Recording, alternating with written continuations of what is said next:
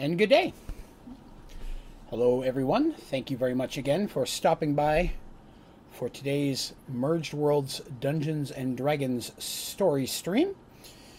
We will get started in a few minutes. We'll give people a chance to show up. I usually like to give a good 5 or 6 minutes before we jump into the story.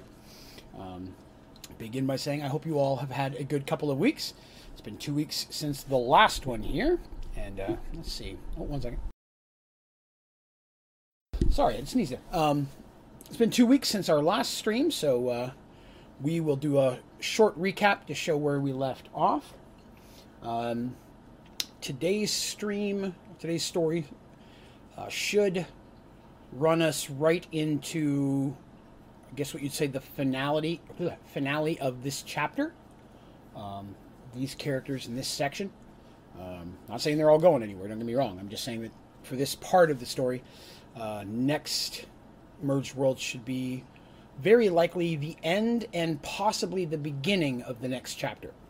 If I remember everything going over my head, and I've been kind of rehearsing it, I think that it'll only take about half of next stream to get to the point where we'll finish up, and then I'll jump right in. Because it continues, don't get me wrong. It's a continuation of the story, but it's, I guess you'd say, big climactic season finale kind of thing is what I'm shooting for. And hello, James. Welcome over to the stream, sir. So we're going to touch on that. First, though, before we jump into the recap, I'm going to address one question that I got on the onlydraven.com website. And hello, Neon, to you as well. Good day. I did get a question about Merge World submitted for the first time through email, and that was kind of cool. So I thought I would address that right off the bat. An anonymous person asked, for the story itself, how did I come up with it? What was it based on? James says, finally something good on TV. Well, I appreciate that. Thank you. I'll try not to be as hideous as normal. But I was like, where did I come up with the story? Like a lot of D&D DMs or Dungeon Masters, people who run stories for people, in the very early years, a lot of my basic ideas were based off of other books or movies and things that I saw. I found a magic weapon in a novel I liked, so I made my own version of it, or was watching TV and saw a cool monster, thought it'd be cool to fight that. So very early on, a lot of that was how I kind of get my ideas. In fact, some of you may have noticed, I've not gone into a lot of detail about what these magical artifacts do. Most of them are weapons of some kind, and there's different things they've got a hold of, but I haven't used them for really anything much. And that was kind of that way it was in the story. When I first introduced them as a concept and wrapped my whole world around them, I didn't have quite the idea of the long game I was going for. And so they were based on a mix of different weapons and things I'd read about or seen on shows and things that I thought would be cool. And then very quickly, I realized that I was enjoying telling the story, and it became more about the characters. And I wanted to move away from using other people's stuff. So for many years, I actually gave up reading. Reading anything that would be like fantasy based. So I read some sci-fi stuff and some horror and things like that. But I stayed away from a lot of the fantasy based stuff for fear that I would accidentally use someone else's idea or without even realizing it. So I really avoided that. Till I got older, I learned to be able to separate the two. But for the majority of my story, I usually, honestly, end up writing it in the car. Most of my ideas come while I'm listening to music.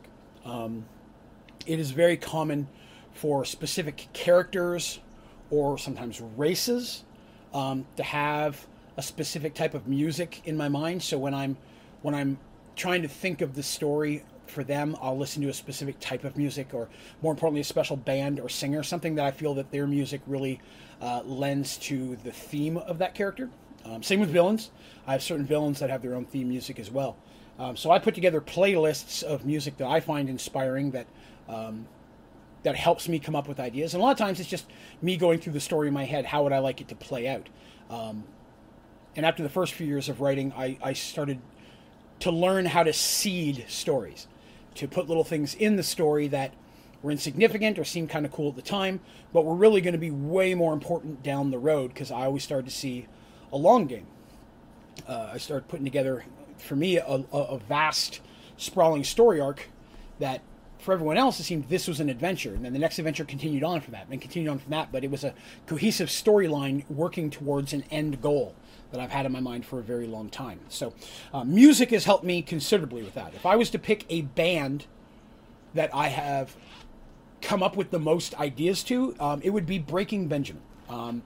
Breaking Benjamin, I like a lot. They have a lot of diverse music style, but there are certain songs that, while listening to, have directly helped me create specific scenes or specific moods of characters, help me create some characters and NPCs.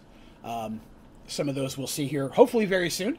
But music is a big driving force of where I get my ideas. It's very, very, very inspiring, if you will, as I listen to it. And then for Minotaurs, I listen to a lot of Disturbed.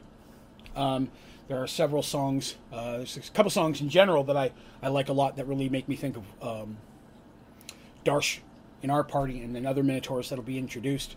But that's a band that really leads me to them. So things like that. So I wanted to address that question because it was really nice of somebody to submit a question. If you have a question, you're welcome to put it in the comment section of this or put it in chat while we're doing it. I'll answer it in real time. But if you're watching this later, you can go to onlydraven.com.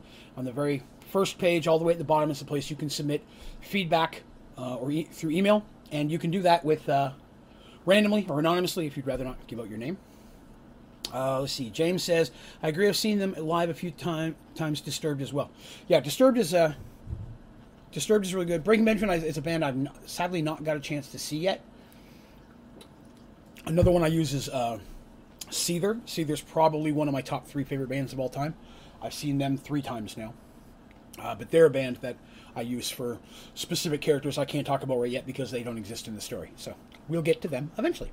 But when we get to these characters, specifically the ones that are kind of inspired, and specific things that are inspired by songs, I'll come back to this and I'll say, hey, I came up with this idea while listening to this song or listening to this band. I wrote this idea while listening to this music. Because I still have a couple Dungeons & Dragons playlists that I put together over the years, and maybe if people are interested in that, I could put something like that together for people could go to the site and link to a Spotify playlist or something of D&D songs that I found inspiring for the story. If that's something you'd be interested in, feel free to throw it in chat again or in the comments. You can also, of course, come to our Discord channel. Only Draven Gaming has a Discord channel that's open to everyone now. If you go to onlydraven.com, right on the first page, there's a button near the top that says click here for the Discord. Click on that, join on in. We chat about a lot of stuff. There's a thread specifically for Dungeons & Dragons and Merge World. There's threads for Minecraft and all sorts of things, and I'm always adding new ones. So if you have any questions, feel free to jump in there. I'll do my best to answer them in real time, as long as I'm not giving away any of the story. But wanted to touch on that because I thought it was a cool question. But we are now, I'll kind of touch base on where we left off. So last episode we finished up with we were working with the West group, the group that went west, and that consisted of Dandy, Shadow, Zarin, and Artemis, and their new friend Michael, who was a knight of an order that he hasn't really gone into a lot of detail yet. But he says that he belonged to a group of knights. His father's uncle was a knight, so on and so forth. And he's joined up with them since they saved his life in the mines earlier on, and feels he has a life debt to protect them in the same way. Became very valuable, a very good fighter in melee, even though he's very, very small in stature. He's a little guy, but he's pretty buff. So they were continually traveling after that point. They came across a point where they came across a deserty kind of area, and there was a giant pyramid, which none of them had seen before.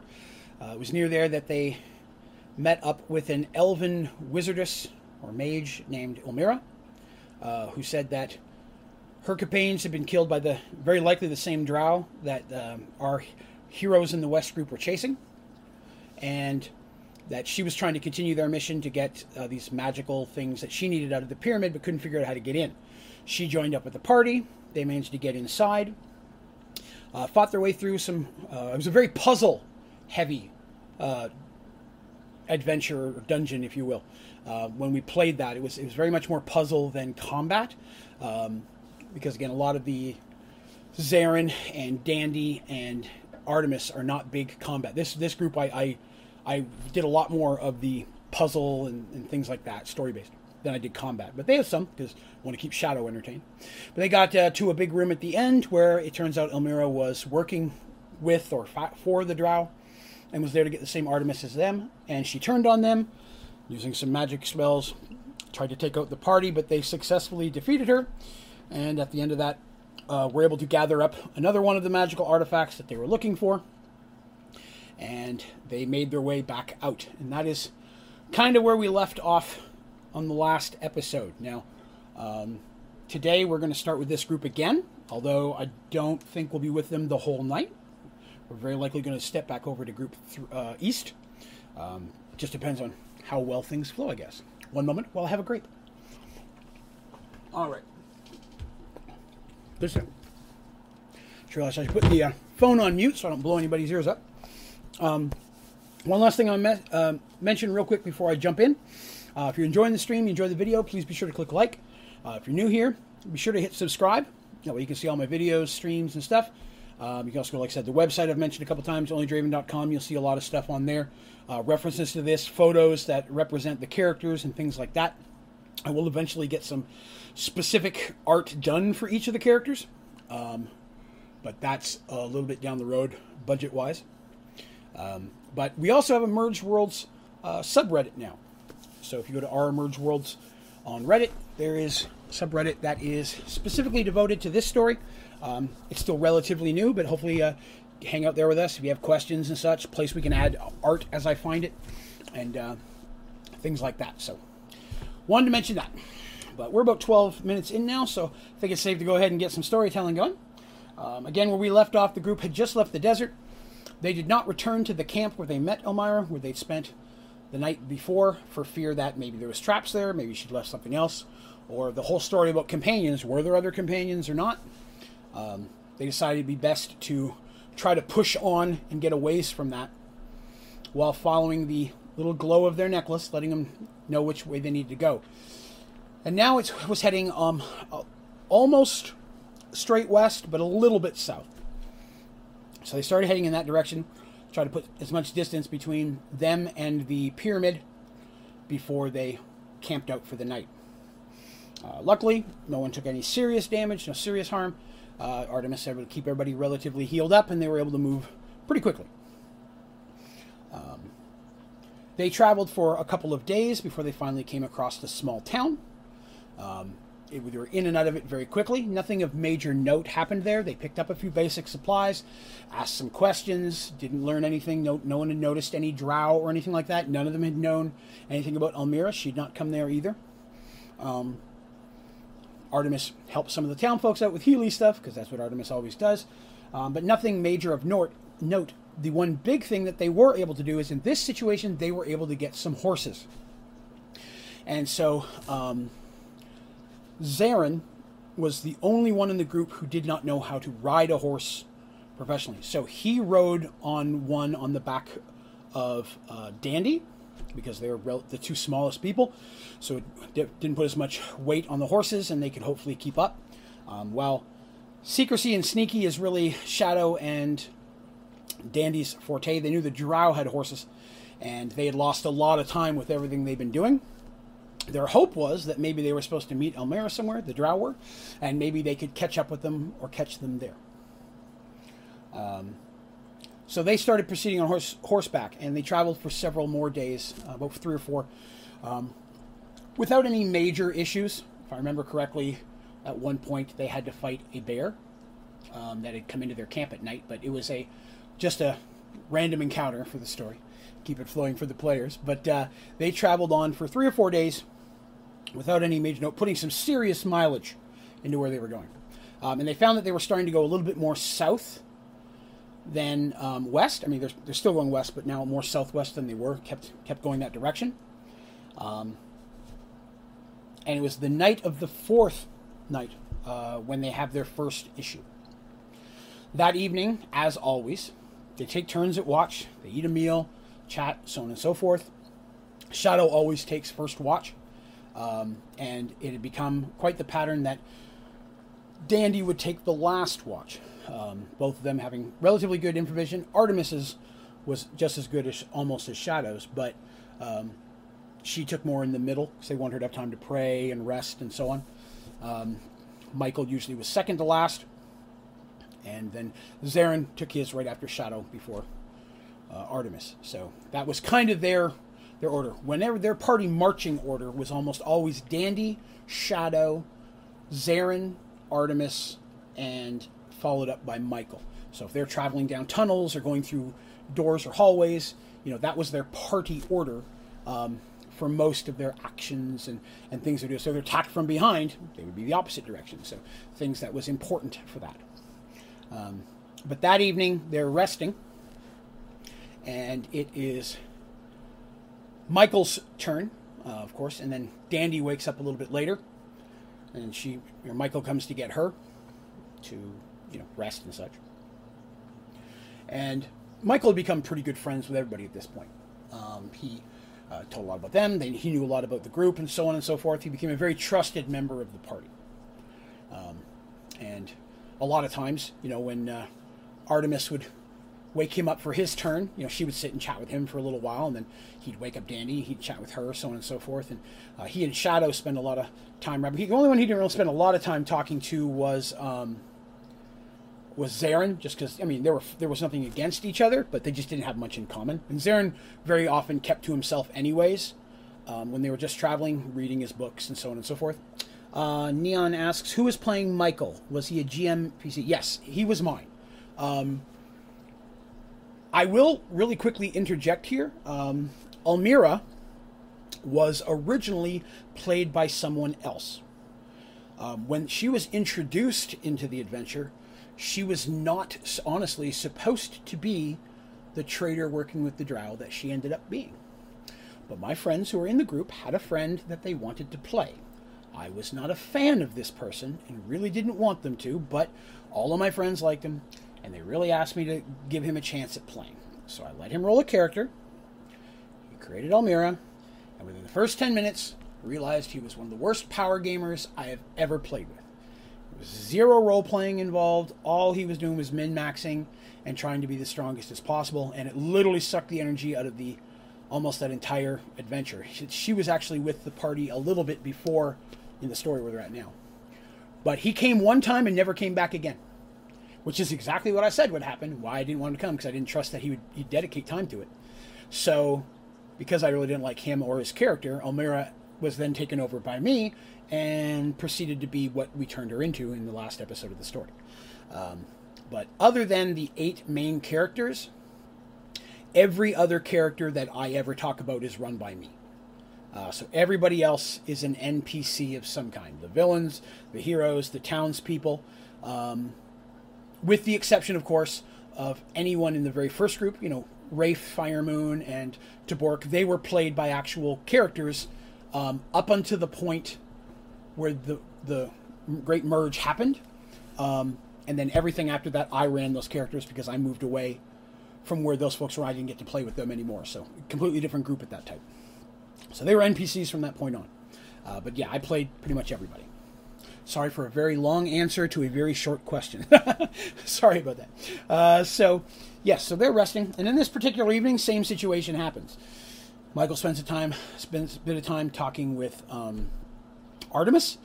Michael being a knight, while it's not a holy knights specifically, they have a little bit, they still are they're a group of good knights, so worshiping the good gods and goddesses and helping them do their work is something that's important to the knighthood. So something Michael always took pleasure in talking and learning from Artemis more about that god, him being a warrior, the god of healing was he's very familiar with, but did not know all of the story. And then coming from different worlds, even though they're the same gods, sometimes they're known by different names depending on the world they're on. And then sometimes, they had different stories and lore and the way they acted with people on one world that the other people didn't have a history of. So learning the history of how that god worked on one world is very interesting, especially when you find 2 clerics of the same god but from different worlds. Especially if the rules are different for them. Then we have some collision, and that's something I worked in very much so that I look forward to touching on later. Paul says, good day, liked and shared, Draven. Thank you very much, Paul. I appreciate you stopping by, and I appreciate you liking and sharing. Thank you very much. Doing my very best to try to get the words out on this story and podcast. It's definitely harder to get it out there, because I know most of the people come to my YouTube channel, this is not the audience, or not for a lot of this. So I appreciate those of you who are hanging out and watching with me. So they're camping that night, and again, Michael spends some time talking with Artemis, as he does. And he takes his watch, and then he wakes up Dandy. And this night, he decides to sit up and chat with Dandy. Now, not a lot of people in their right mind would choose to sit and talk to a Kender. But Michael, okay, he's always been nice to Dandy and everything. Let me see. And so, again, as is normally the case, Dandy does 99% of the talking, except for in those situations when she asks him for, like, and he's telling a story, maybe of a battle or of a history or something of his world. Kender love a good tale. They love a good story. So Kender love bards. In fact, something Kender bards, a little more common in Merge World, so expect to see some of that. But loves a good story and a good tale. Always asking tons of questions, and a lot of times interrupting to ask those questions. But she loves a good tale. And this night, he was doing just that. He was telling a story. She's like, "You're not going to sleep?" He says, "No, I slept pretty well up until my turn. I feel good. I'll catch you a few minutes before we leave, but I'm telling the story and chatting with you." So he's telling the story and such, and they're hanging out, and she's just having a blast. Although Dandy, always eyeing the prize, always very well aware of her situation and her surroundings. Same as Shadow. It's hard to catch Dandy surprised. She could be chatting a mile a minute, but she also heard that footprint 50 feet away, even though she may not give it away yet. She's very, very aware of her surroundings, as a good rogue should be. But they're sitting chatting. Michael's telling a story of one of his actual ancestors, several generations back, and how he'd led a group of knights to defeat a dragon, that was terrorizing a town, and so on and so forth. And Dandy thought that was really cool, because Dandy had she'd seen a couple dragons at a distance, but she'd never really seen one up close, and was always interested in dragons, and that's a fascination she has to this day. But they're chatting and such, and Michael starts asking her about her world, and so on and so forth, and asking questions, as he normally does, but it gives her a chance to talk to him about her parents, her family, originally what was her goals on her original world, what was she looking to do before all this happened. And they get to chatting, and time really flies at that point, to the point where they start to hear everybody else waking up, and with a smile they start gathering all their stuff up, because Michael never did get those last few hours of sleep that he was looking to get, but they had a good time and it was fine. But Michael was very, very interested in the things that she was saying, and I've mentioned in the past that he's always kind of had a look for, like, a concerned look where Dandy was. Always been friendly to her. They sit and they chat and so on. But he's always very interested in what she's doing in a situation. Is she trying to get, watching where she's in position to everybody else during combat? Where is she when they're traveling?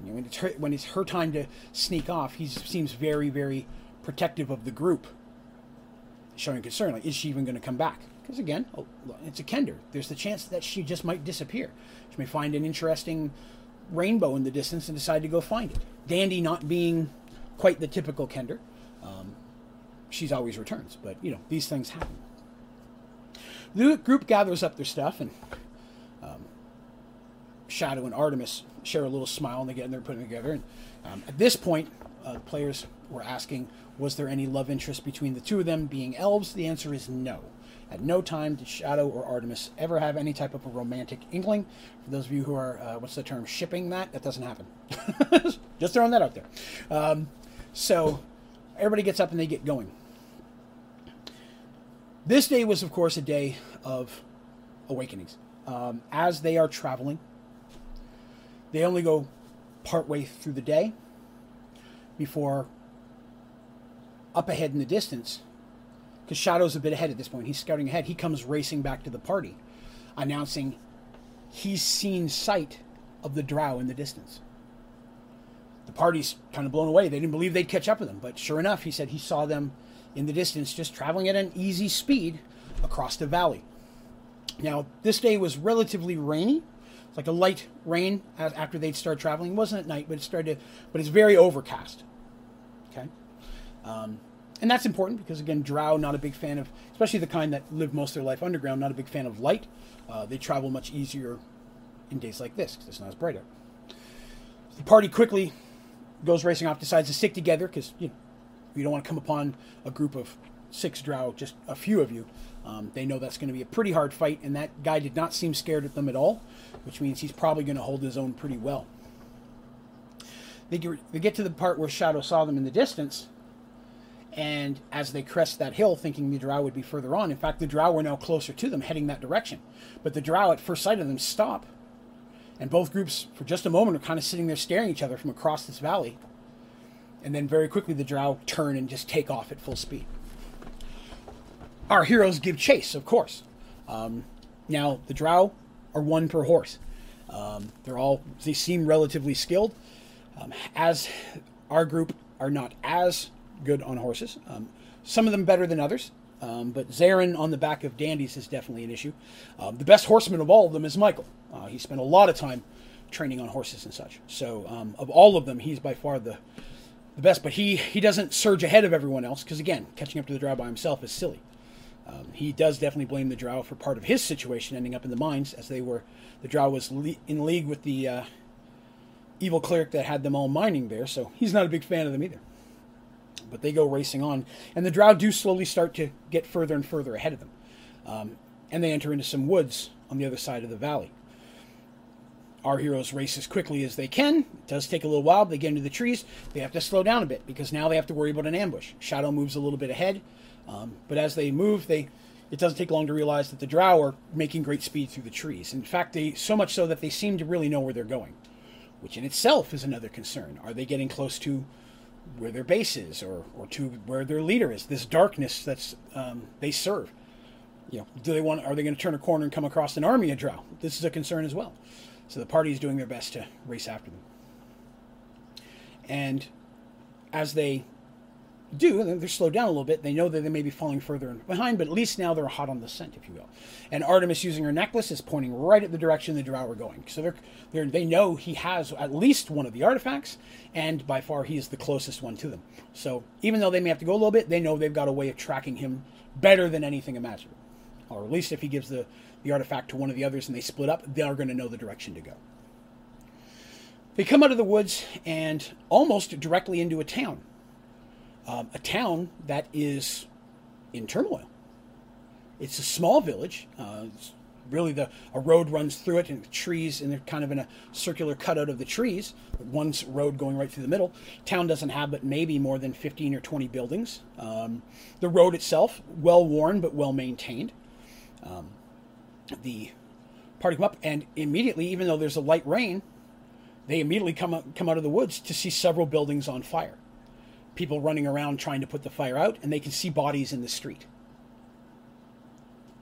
Now, as soon as they come out of the trees, people start freaking out until they recognize Artemis for what she is, a cleric of healing. And then they just literally almost mob her.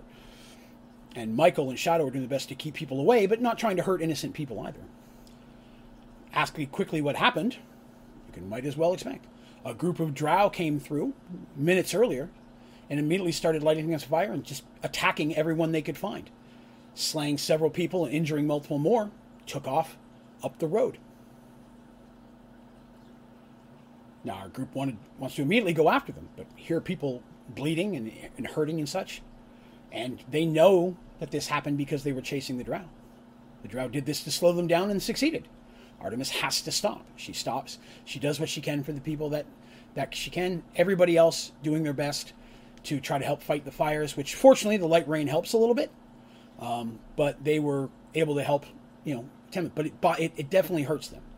Neon's correct. Yes, diversion for the heroes. Knowing that there's a cleric of healing behind them, hurting innocent people, the best thing they could do.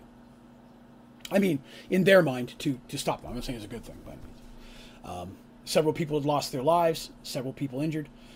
Artemis was able to save pretty much everyone who wasn't already dead when they arrived. And it took total about 30 to 40 minutes before they were able to get the small fires out. Luckily, the rain had kept them from spreading greatly. But as soon as they quickly can, hop on their horses and start heading after them again. Again, using their necklace. Again, they know they're behind them now, but they know that they can track them. But now they have a concern. What else are they going to do? Ambushes, hurting more people. Now they have concerns for not just the enemy ahead of them, what they're running into, but perhaps the damage ahead of them as well. And it does not take long for those fears to be realized. As they are racing up the road, within 30 minutes, they come across several wagons, farm folk that were traveling one place to another, all killed. At least killed or injured. And that's the big kicker. There's always at least some dead, but not all of them are always dead. There's always someone left alive. Artemis, again, having to stop, do what she can for the people that are there, save those that they can, do their best to get, and then carry on again. This is doing two things to the party, and the party realizes it's slowing them down. But on top of that, it's making Artemis use her healing spells. Artemis only can heal a certain amount of damage a day, has so many spells before she's worn out. And this is a way of not only slowing the party down, but also using up probably one of their greatest resources that the Drow very likely don't have, which is the ability to heal injuries, especially in combat. Rinse and repeat. They help the people as they can, and they start going on. They don't travel further before now they're off the road again. Beacon from the amulets, taking them off-road. And they travel for a good while, the rest of the day really, without any more sight of the Drow. They know they're on their trail. They can see it. Shadow sees the broken branches. You can see the prints in the mud as they're going. But they travel as long as they can before they admit they're going to have to stop and rest for the night. The party is worn out. They've been pushing themselves as much as they can. Artemis doing everything she can to regain her spells, doing her prayers and such, but trying to get some sleep. They're going to try to sleep less than they normally do. They're going to double watches as well. So they're going to be taking longer watches, but have two people. So there's a better chance if the Drow do try to sneak in the night, because they clearly know the Drow have the edge in the darkness. The Drow's infravision is better even than a standard elf like Shadow or Artemis. And that's where they work the best. So they're aware that this could be a concern. So they do their best. Zarin, more so than normal, casting different spells and wards around the party, things he normally wouldn't do, to, again, hopefully mitigate that danger of an attack in the middle of the night. And they awaken the next day. Nothing has happened. They gather up their things, eat a quick meal, don't have time to cook anything, road rations, usually jerky, cheeses, breads, things that they've got. And then they travel on. This happens for another day or so. They never actually see the Drow, but their fears are that they're getting further and further behind. The rain luckily stopped after the first day, and they didn't come across any more groups of people being in the woods, and they're traveling through woods than grasslands. It's not always a giant forest, but they're traveling through different terrains. But it's normally between plains, rolling hills, and forests, things like that. There's not any extreme environmental biomes. They're not going through any deserts, any snow areas. They've had to cross a couple small, streams, but nothing major that they couldn't get across. But they proceed forward. They do that for 2 more days. The third day, about midday as they're traveling, they're making good time. They're trying not to push themselves too hard because they don't want to wear out the horses, but they're trying to stay going. They stop as little as possible. But at his position in the front, Shadow is the first person to smell smoke. And he lets everyone else know. Of course, they all catch on pretty quickly. The smell is pretty bad, and they start to move a little bit quicker for fear that it's happened again. And as they travel, it's not just a smell of smoke, but the stink of death. And they come out of the woods to find a small village. Now, when I say a small village, I don't necessarily mean that there were not a lot of houses. That's also partially the case. But the homes themselves, a bit smaller than the average human-sized settlement. The homes themselves, an odd-looking group of buildings, multiple weird colors built out of different types of materials, odd shapes, almost more for decoration than for actual stability. Looks like homes were built and then just given up on, stopped going one direction. Not one house even close to looking like any of the others. And the bodies on the ground were all Kender. This was a Kender village.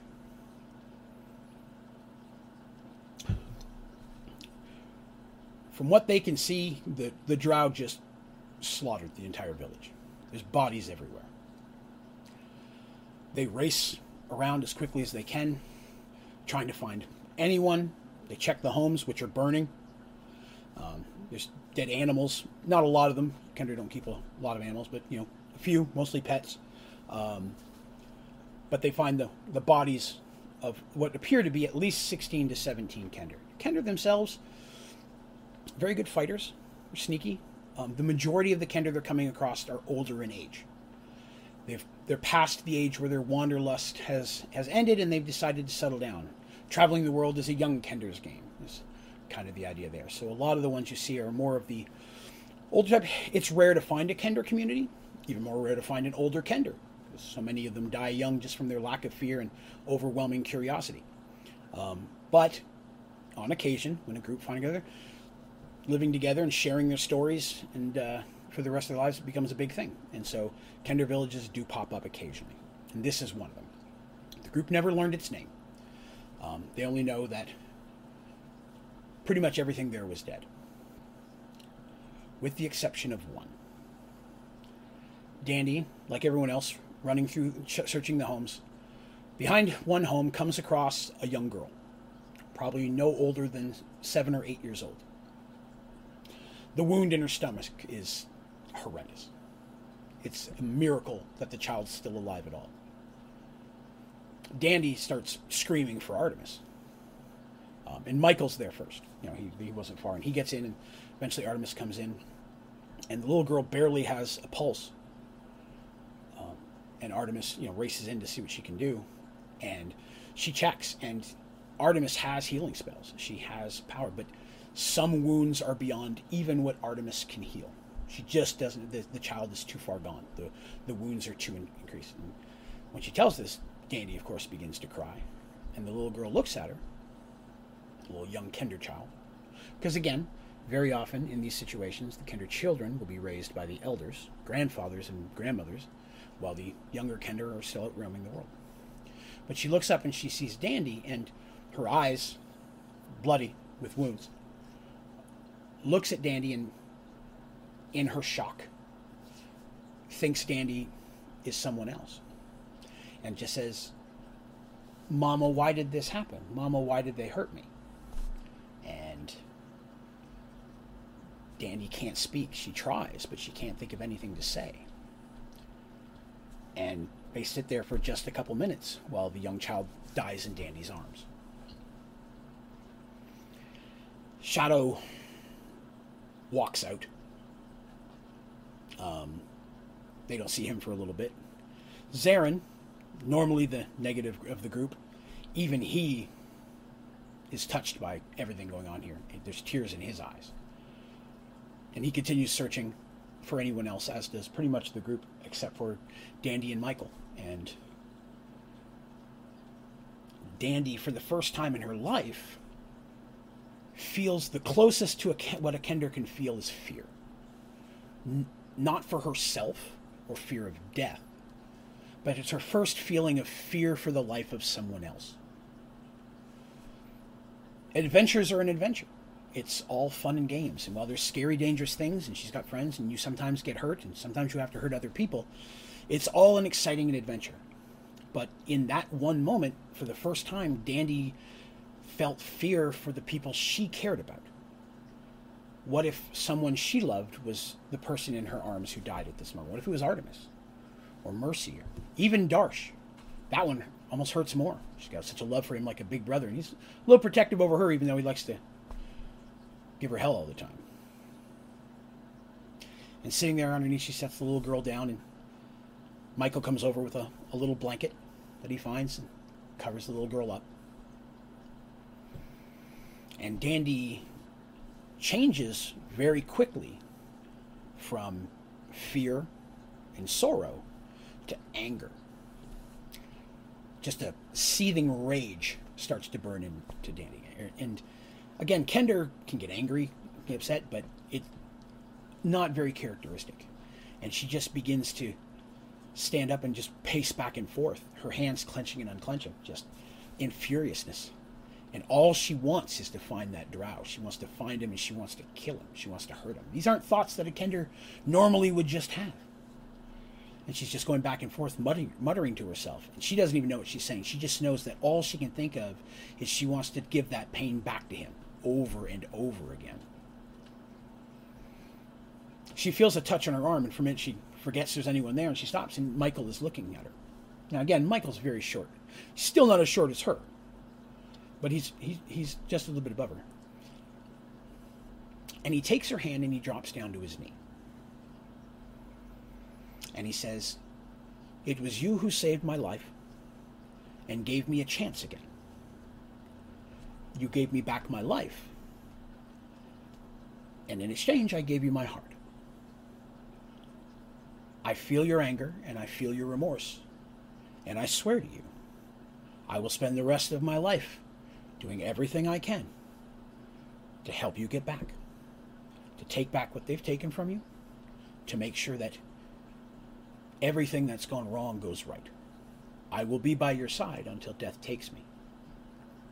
My life is yours." Dandy, taken aback. Not quite sure how. Wasn't expecting anything like that.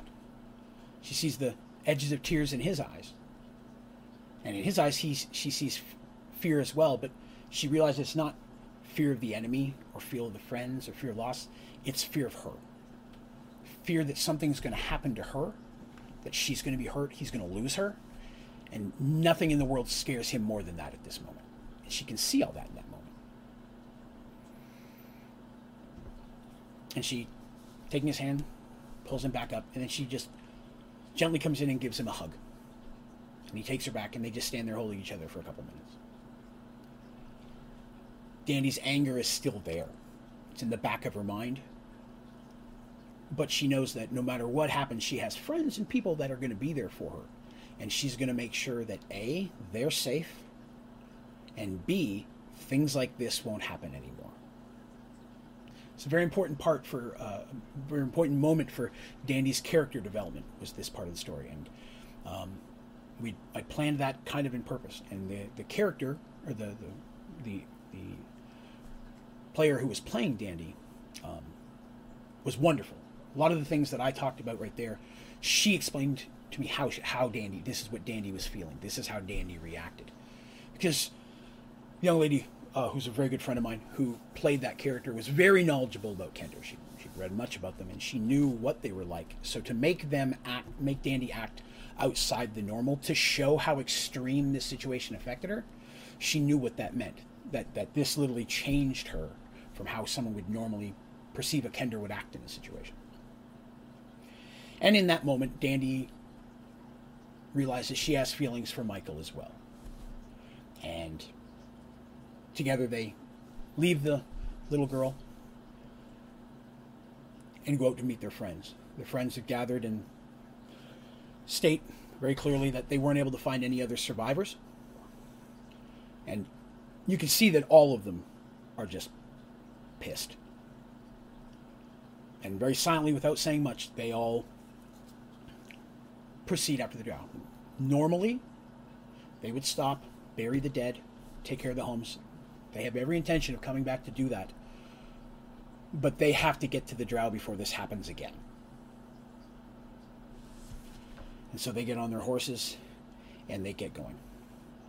And now they're pushing their horses even more than they did before. And even Zarin, who normally is more about profit and gamble and not putting their life on the line, same situation. We do what we got to do. Let's go. They travel a short distance before they come out of the woods. And now they can see that the Artemis's amulet is telling them that the drow are going north. They've come great south from where they were before. Last week or so of chasing them, they've gone very far south, but now they've made a sharp turn north. And so north they go, chasing after the drow. And take a drink real quick.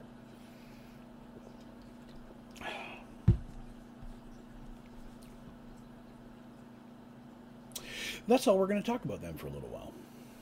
Because now we're going to go very far away, very, very deep underground, almost to the center of the world, you could say. But it's not. The size of this world is just too massive. But it's definitely very deep. We're going to return to the other group of characters that we haven't spoken to in a few weeks. And that's the group of Darsh, Fig, Willow, and Mercy, and their little friend Moog, the Gully Dwarf. If you'll remember, at our last adventure, they had been traveling deep underground, chasing artifacts of their own. They managed to get one from a small drow community. Yes, you'll notice I use drow a lot. There's reasons for that. You'll know later. And then they continued even deeper until they came to a castle, basically.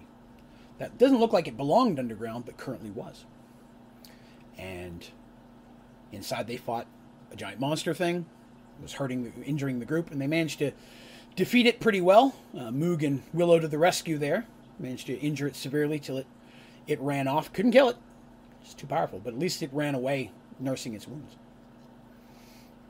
And the rest of them proceeded inside of the tower of the castle, which was partially infused with what looked like a massive growth of quartz that went right into the wall of the cavern that they were in. And inside there, they found that the quartz had cracked. And laying on the ground there was one of the artifacts they were looking for, a footman's lance. Just laying there on the ground, blood still crusty on it. And inside of that, they also found a body. And they managed to dig it out. They weren't going to until they saw the fingers move. And they realized this person trapped inside the quartz was alive. Ever so small ones. They break him out, and it's a man. His hair and beard long. Didn't look like he's more than his late 20s, early 30s. Wounded in multiple areas. The wounds not healed, but at the same time didn't seem to have gotten infected or go worse over time, almost like he'd been suspended in time inside that rock. And Willow immediately starts using what healing spells she has left on this guy that they found. Looking around, while she's doing that, Mercy was looking around and looking at the quartz, and she finds that on the other side of the quartz, through the crack that they found, there's another path leading up through the wall of the cavern further in. Oh, real quick here. I got a question in the group. Now it says, question is, which one is it? Ah, very good question. That's a very good question. Because the person, when they called Mercy back, on the armor that he was wearing was a symbol of a quarter moon with fire coming out of it. Now, these guys know the story. They were told a lot of the story by Zoltan, the demigod who set them on this quest. And the man, unconscious, Will was able to heal what wounds he did have and such. Some of them were relatively bad, but not as bad as you would have thought. They looked like almost like they were worse at one point. They didn't heal all the way, but they weren't terminal. Something kept them from becoming worse, bleeding out, and all that kind of stuff. And not knowing what else to do, they're like, this guy's big. Darsh could carry him. The pathway on the other side of the quartz is big enough for them all to fit through. And there's even a bit of a dried blood trail and dusty footprints going that direction. Someone else was in this rock as well, but they broke themselves out and managed to leave. And like, we need to, whatever. They spin their little necklace, Willow does real quick, and it just points straight up. They know at this point either the artifact's above them or there's no more underground. They've gotten 2 under here so far. One from the Drow. They also got one from Tabork in the 1 or 2, if I remember correctly, from the Kingdom of Firemoon before they even sent them down here. And then they found this down the land. So this group got a good chunk of these so far.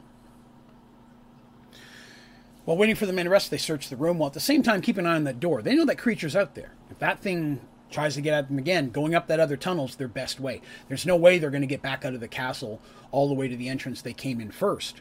Not if that thing's still out there. It's too much open ground. I'm going to be honest, I'm going to mention one thing here real quick, and I apologize. There was one cool thing that I had forgotten to mention this to the story, and I'd like to go back and recap that real quick. Because there's something I'd forgotten about till I went over what few notes and I was going over the story in my head. There was one minor beat that was kind of cool, but it was cool for the character development.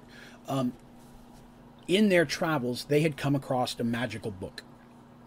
And on that, they opened up the book, and on that page was a spell. Mercy had found the book. And when she opened the book, she found she could cast that spell once per day. Not a magic user, she's a warrior. But the book gave her the ability to cast that spell once a day. But if she flips the page, you can never flip back. So you don't know what spell's on the next page. If you close the book and open it up again in the middle, you're missing all the pages. You never go back to those again. So what they did is they set that book on a shelf in the chest of holding, because you can shake the chest of holding around. It's not going to knock the book around, because inside it's an extraplanar space which just stays the same. And it gave her a spell. Now, she actually had a relatively powerful healing spell. Because sometimes it's a wizard spell, sometimes a clear spell. And this is a magic item that exists within Dungeons & Dragons. I did not create this. This is a Dungeons & Dragons book of spells here. And it's very cool. It's pretty powerful, too. But I gave it for a reason. And she'd flip the pages a couple times because they'd be in a really big pickle. And she's like, this spell's not going to work. Maybe the next one will be better. If you just thumb through all the pages, the book just disappears. Once you turn to the last page, it's gone. Never usable again. And fortunately, they were able to figure that out. They found it after they had Zarin, or else Zarin would have taken the book. But none of them really needed it, so it became Mercy's. And Mercy had a very powerful heal spell. So once a day, she had a very powerful healing spell she could cast. It was actually a cleric spell, but she's like, that's a good spell. I don't see many situations I'm going to change it from that point. While they were fighting that big creature, at one point, it throws down a wall of fire, casts a spell. And it was casting the spell and holding it, so as long as it concentrated, they couldn't move forward. And I did that to challenge them. I wanted to see what they're going to do. And Mercy's like, I just run and jump through the fire.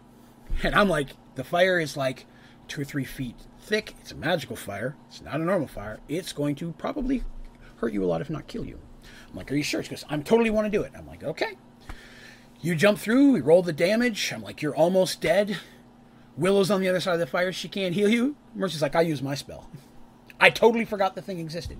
So she literally jumped through the fire. It melted skin off of her, burned her hair off and stuff. She cast this heal spell on herself, back to normal, just kept on running and attacked the thing, which disrupted the spell and let everybody else come through. It was a really cool moment, and I felt really bad after I remembered it that I didn't share it originally. It didn't change the story at all, but it was a cool character beat for Mercy. And I felt bad that I had missed that, because it was a very good point for her. She hadn't had a whole ton of these down here other than with the one drow guy. So I did want to go back and recap that. I apologize that I did not mention it sooner.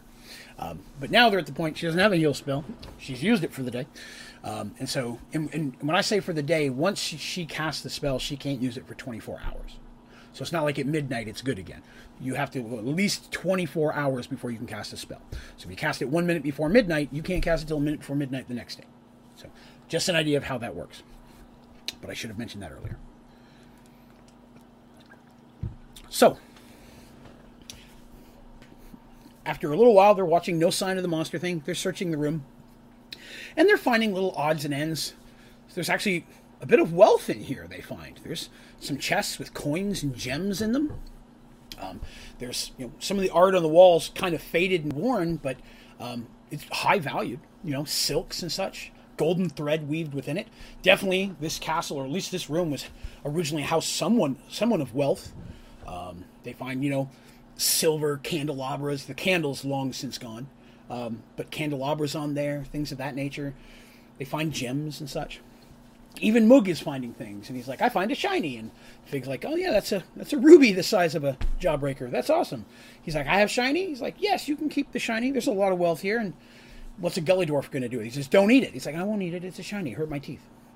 But he's like, okay, yes, you find a shiny, you get to keep it. He's like, yay, I get shinies. Because, again, he's a young man, but he's very childlike in nature. He goes around, and he has a little bag that Fig had bought for them a long, long time ago, a little pouch, and he finds things, and he's showing Fig some of his treasures, and he's like, look, I find a shiny, and it's a broken piece of the quartz. Next to it is a diamond, and he's like, this one's worth a lot more, and he's like, they're shinies, and he puts them both in his pouch, because in his eyes, they're both awesome. They're both really cool. They're valuable. They're shiny. They glisten. One may be worth 1,000 gold pieces. One may be worth nothing. But in Moog's eyes, they have the same value. So he's going around picking up little shinies, and he's always trying to show them to Fig. Fig's like, yes, you got another shiny. That's great. I'm trying to find out who this guy in the armor is and make sure the giant monster doesn't kill me again. And Moog starts gathering up shinies, and they, of course, Darsh and Mercy are like, there's no reason to leave this here. We could probably use it. So they start loading as much of the wealth into the chest of holding as they can, while Willow tends to the man in the corner who was hurt. The quartz man, we'll call him. And they find, like I said, it's a small wealth. I mean, wouldn't make them kings by any means, but it's a hefty coin. They could buy a ship with this. They could probably build a small fort. I mean, there's a chunk of wealth here, especially in the gems. The gems seem to be of very, very good quality. And while they're cleaning things up and getting as much of the wealth and stuff that they can find in there, they find in the stone, because it's built out of stone, the stone floor has burn marks in it. And I mean, something so hot that it actually burnt lines into the stone itself. And they appear to be some type of runic structure. Looking at it, Mercy's like, this looks like magic stuff to me. Willow looks at it and says, yes, it does not look like cleric magic. It looks like it's magical runes of some kind. Some powerful spell was cast here at some point. They decide they've been through a lot. They're going to have to rest. This room, not the safest. They decide to move just up the tunnel a little bit, so that way they have an escape plan if they need to. They set a little fire in the room there, so they can Darsh picks him up like he's nothing. He just moves the injured quartz man up the tunnel a little bit, and they set up camp just in there where they can still be in the room, do the loading, and it takes a good couple hours to gather up everything. I say, imagine a chest that had broken and coins and stuff went everywhere. Almost like a explosion had knocked stuff flying. So it takes them a little bit to gather it all up, but they do that. They find themselves a little bit of wealth. Nothing wrong with that. In the story, if I remember correctly, they find one or two small random magic items as well. But nothing of major importance that I need to talk of right now. But from a Dungeons & Dragons perspective, yes, there were a couple random magical items that they found here as well. And gems and such. And Moog was super happy because he got his little shinies and he got to play with some things. Well, they see no more signs of the creature that night. They rest. When they get up the next morning, or Shadow wakes up morning, when she wakes up, it's been a sleep time. If they're underground, there's no day or nights here. But after she slept, she wakes up and she finds the man is conscious, and he's just kind of laying there looking at the party, not saying anything. She gets some water and brings it to him, and he's able to move his hands, and he doesn't say anything, but he nods and thanks and takes the water. Sips it, although his hands tremble a little bit, he's still kind of weak. She kneels down and she's like, are you still hurt? Do you hurt anywhere? I am a healer. I am a cleric. I am a druid of the healing arts. And if you have any other injuries, I've done what I could, but I might be able to do more. Is there anything that I can do to help you further? And he speaks for this time and he says, no, my lady, thank you. I am still sore and I hurt, but I can tell my wounds themselves are no longer of severity. I feel more weak than anything else. How do I come to be here? Willow wants to ask him his name. Wants to ask, so my question for you, how did you come to be stuck in a rock? But she understands that they're a group. He's by himself. They're armed. They have a minotaur. That's imposing. And everybody else is waking up at this point and getting whatever going and making some food. Fig is their cook. Fig's a great cook. So Fig's mixing up some stuff that they've got. They have a small fire. He gets some stuff in the chest of holding, got some spices. He makes up some potatoes, whatever the case is. Makes him up some meals. Want to give something to the injured man as well. Give him something relatively hearty. So he makes a brothy breakfast stew, if you will. Something that he'll be able to swallow hopefully a little bit easier. So he gets that going. The leftovers from the previous night's meal. And Willow proceeds to tell them the story. He says, why not? There's nothing to hide. He goes, we were questing, looking for these magical artifacts. We found one here. We're deep underground. She asked, do you know what the merging is? The man has no idea. She explains the merge. Explains the timeline. It's been almost a year since the merge at this point. The group's split up like a month and a half ago at this point. They've gone their own directions for quite a while. But to explain the timeline, say that they were approached by a demigod to try to get these artifacts because of so on and so forth, and that they've come deep into the earth, and that's how they found this place. And they found this guy stuck inside some quartz. And as soon as they mention that there's the shape of a second one, the man's eyes open wide. And he goes, is he still here? And they're like, no. When we showed up, there was no one else here. Just a bit of blood and the lance on the ground. The man puts his head back and closes his eyes for a moment. You can tell he's thinking. And he says, trapped inside that rock with myself, I can only guess was my brother, as he was the only one in the room when the explosion happened. And it was his damn spell that I believe caused this entire mess. The man introduces himself as Rafe Fireman. Says he knows Zoltan all too well. That for years, he and his brother had been aiding the Grey One in one quest or another to try to gather up the damn artifacts that Zoltan could never seem to keep hold of.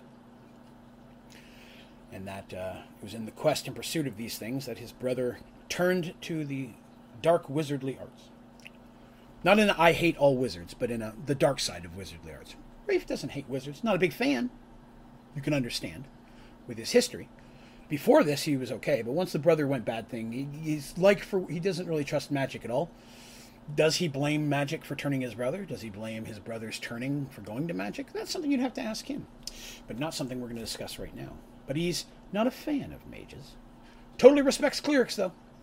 They are men of the gods, both he and his brother were. Even though his brother turned out to be kind of a dick, his brother also was a man of the gods because he was trying to become one. So serving the gods, the demigods, they've been doing for most of their adult life at this point.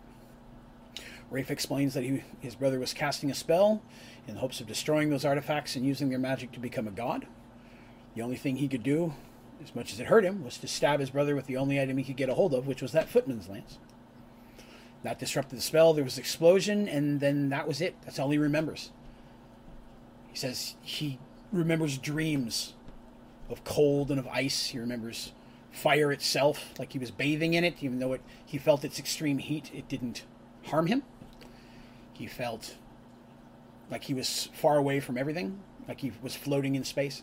Different images and pictures that shoot through his mind, but nothing that makes a lot of sense.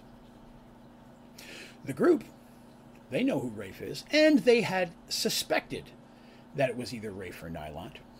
The fact that it was dressed like a warrior and not a mage kind of led them more towards Rafe, but they didn't want to assume for sure. The banner on his chest matching the ones that they saw back at the castle or Kingdom of Firemoon. They explained that they know who he is. Zoltan had told them the story, and they also mentioned that they'd been to his kingdom. And at this, he perks right up. He's like, did anyone make it? Is anyone alive? Because at this point, they've told him about the merge. He knows all about the worlds getting broken up and people searching for their way home and all that kind of stuff. And they said, yes, we found, right now, your lady is still there. Your friends have been out searching for you. Tabork is ruling in your stead as a regent, just until they could hopefully find you. They do mention that he lost his arm. There's a twinge of pain in his eyes when that... Because again, Rafe was always one to take things upon himself. This happened because of my brother. And even though it wasn't Rafe who did that, Rafe feels to blame, because it was his brother that caused this problem. The merge at this point, you must understand that just weighs upon his soul. All these, how many people died? Worlds shifted because of the insanity of his brother's goals and aspirations caused all this. And maybe in the back of his head he's thinking, if I hadn't stabbed him and let the spell go through, maybe none of this would have happened. Everybody would be okay. My brother would be a god. But let's not dwindle on the past, at least he says to himself. We must move forward. I have to get back to my people. And they're like, well, we can help you get there. I mean, your people definitely helped us, gave us tons of supplies, gave us one of these artifacts. And they're kind of like, and it's at this point that Mercy's like, your people gave us some of the artifacts and we've gathered others. Do you wish to take them back? Not asking, hey, do you want us to give them to you, but is it something you want? And Rafe stops a moment. You can tell he's thinking. He's looking at Mercy. He looks at the group and he goes, No, my days chasing after those are gone. It would seem that the gray man has found a new generation to do his bidding, to chase after these damn things. I will tell you that I am more than happy to pass that burden on to someone else. Right now, I just want to get back to my people and make sure they're okay, because from what you've explained to me, I can only assume that if I made it, my brother made it as well. And he may seek them out, and I can't take that chance. And they're like, yeah, understandable. We've got to get out of here too. So they sit there. Takes a little bit for Rafe. He gets some food and water down and gets up on his feet. A little wobbly, but as they get going, his strength is returning, and they have to go a little slow with him for the first while. But all in all, they're okay. Let's see. Comment Neon says, pass the torch. Still, someone needs to go kick Zoltan's ass. Yeah, Zoltan. Yeah, I love Zoltan. Zoltan is probably the most hands down annoying NPC I've ever created, because he just pops up to make people's lives difficult. Again, I've given you the overview of this story, but for individual adventures, he has a habit of popping up at the worst times and like, it's your birthday party. Oh, by the way, I need you to go fight a dragon. One of the daggers got loose. You know, things like that. Zoltan has been a thorn in the side of the Fire Moons for a long time by this point. And so Rafe is more than happy to let the next generation, a wholehearted group, because they tell him about the others. There's another group of 4 of us out there chasing. They don't know about Michael or anything, but they said we have 4 of our allies are out there seeking them as well. And if they still live, hopefully we can eventually meet up with them and whatever happens. So they proceed. They're like, okay, at this point we need to get out of here. At the same time, there's one thing that Rafe does mention that is irritating him a little bit. And it kind of catches the party by surprise when he mentions it, because it's something no one had ever thought of. And to be honest with you, in the groups we were playing, no one had ever thought of it either. Rafe is a little irritated. He goes, for years, my brother and I chased those weapons, seeking them across our world. Not one time were we given an amulet that showed us where they were. At no point were we given a hint or a guiding hand by the gray man. It was I can tell you where to start, then it's all up to you. I can't be involved. And he says, it intrigues me that not only was he able to make one for you, he made one for another person, yet we never got one in all those years. Because I have a feeling that I'm going to have a conversation with the demigod in the near future. Which in itself seems absurd when he says it with the confidence he does, but Rafe Firemoon always had a high charisma. And I'm not saying the number, he just did, even the way he was played.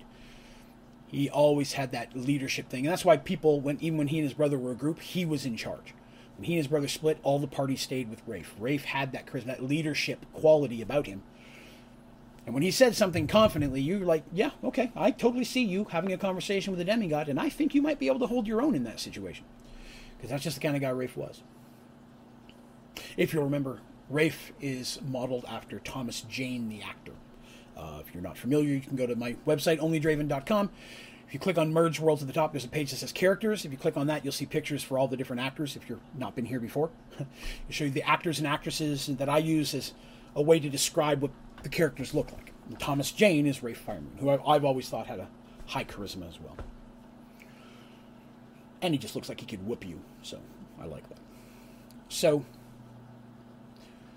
they proceed to make their way up the tunnel, following after what they can only assume is the direction that Nylat Firemoon went as well.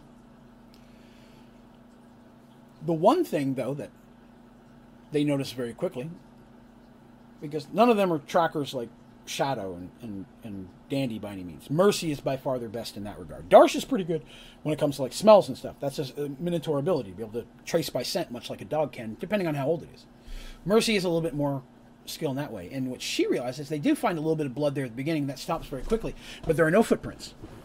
At no time do they see any footprints. They leave footprints when they're walking, but they don't see any footprints in the ground. So, did he cast a spell? Did he even walk up here? Did he teleport? He's got wild magic. Who knows what is going on with that guy? But they don't find footprints, so they can't chase after him specifically. But luckily, once again, the amulet comes in handy. they begin to travel. And as they travel, they spin the amulet, it will sometimes point in a different direction. They get to a branch in the path, it'll say go this way or this way. It's always leading them the path they need to go to get the next artifact. Not always directly to that artifact, but the path they need to go to get to it. The shortest route, if you will. So they proceed traveling. Now, if you remember, I mentioned that they've been underground for weeks at this point. Now, they've traveled a great distance. They weren't just going straight down. They were going down and on angles and winding. They have no idea where they are in relativity to where they actually entered the Underdark. You know, they could be coming right up next to it. They could be 400 miles away.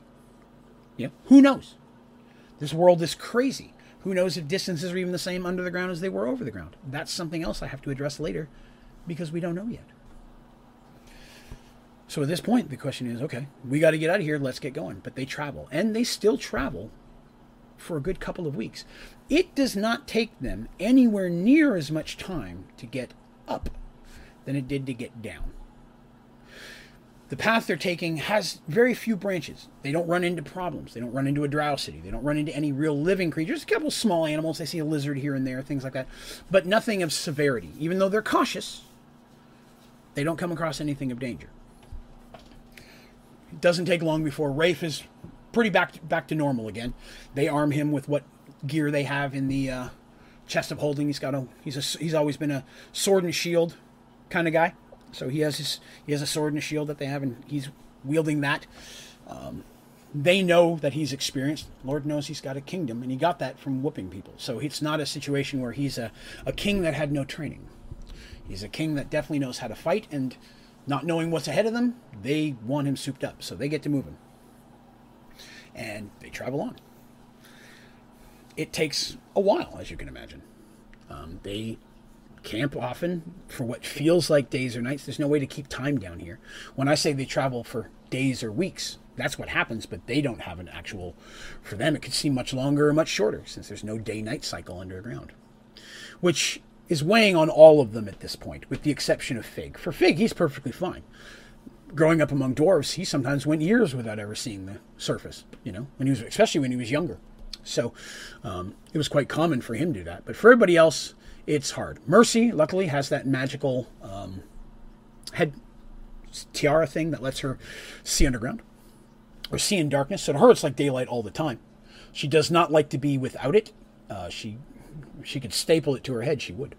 But when she sleeps, you know, she normally has to take it off because it's one of those things where it's like, if you've ever tried sleeping in bright daylight, shines through your eyelids. That makes it hard to sleep. Same thing for her. So it's one of those things where she'll have to take it off. But it's one of those things that she'll literally tie it to herself kind of thing. If something were to happen in the night, she wants to be able to get it tied to her wrist or tied to her necklace or something like that. Which was a good thing that she did do that. Now, in the grand scheme of things, on their way back up, when it came to the gameplay itself, there were a couple minor combats that they had, a couple, nothing intelligent, mostly some Underdark creatures they came across. I believe they fought a hook horror at one point. If you're not sure what a hook horror is, let me know and we'll talk about that. But they didn't have anything major, no major life beats, just the normal, what you'd expect, random encounters of a D&D adventure. So while they got some fighting, maybe got a little bit of treasure here and there, nothing of importance. But they still take a time to get up there. Now, we're about to talk about something that I really enjoy, something that I like, that the characters did not, but it was great for the story. If you remember me mentioning it, when I say that usually means it's bad for the players, but it's great for the story. And this is probably the biggest point of contention in my story, that some people don't like that I've added this part. So I'd like to get your feedback on it, but I do it for a reason. They're traveling up and up, and again, no idea how close they are to the surface at this point. For all they know, they're coming up under a mountain. They're going to have to travel twice as far. You just don't know. They're just hoping that eventually they don't come into a problem. And yes, Neon, it's about that time. I love that line. About that time. Yeah, that's the worst thing a player character can hear from me. About that time means you should get your dice out and get ready. So they're traveling, and as they're walking, just like a normal day, in the Underdark, traveling. Darsh occasionally, literally has to almost crawl sometimes. The tunnels are so low, but they're never small enough that he can't get through. He's never on his stomach, but sometimes he has to get on his hands and knees to crawl under dips and spot. And that's one thing that can slow them down as well, because while he's a really big dude, remember, he's got those big horns, too. He's got big Minotaur horns. So that's a whole other thing to maneuver underground. It is not built for Minotaur out here, by any means. And the party order in this group, with the 5 of them, is Darsh first, at this point, and then they have Rafe next. Then they have Willow, Moog, and then Fig is in the end. Fig is the back guy. Now, Fig, a lot of times, he and Darsh will switch, depending on the situation. If it's a small tunnel, something like that, then he's going to go first. Darsh likes to be up front. He's the biggest dude. Something comes charging at him, they're going to have a hard time getting past him to get to anybody else. But sometimes, if it's a smaller tunnel or it's something that seems a bit more twisty or multiple choice, Fig, with his more experience underground, will take the lead in those situations. But one of them is always at the front and one of them is always at the back. Same type of idea as the party order before. Fighter in the front, fighter in the back. So if you get attacked from the back, you still have your squishies in the middle. That's how we call them, your squishies. That's your clerics, your robed characters. If you have 2 warriors or multiple warriors, it's best to put one in the second spot, because again, you're most often time going to be attacked from the front. You've got 2 warriors up front to be that wall. So there's the thing. So that's the party order as they're moving forward. And at this time, Darsh is in front. Right? Darsh isn't having any problem moving along. The tunnels are actually a little bit bigger than they've run into a lot of spaces, which is nice. Darsh feels like not quite as cramped in. He gets to move a little bit, which is nice. So Darsh is bumbling along a little bit.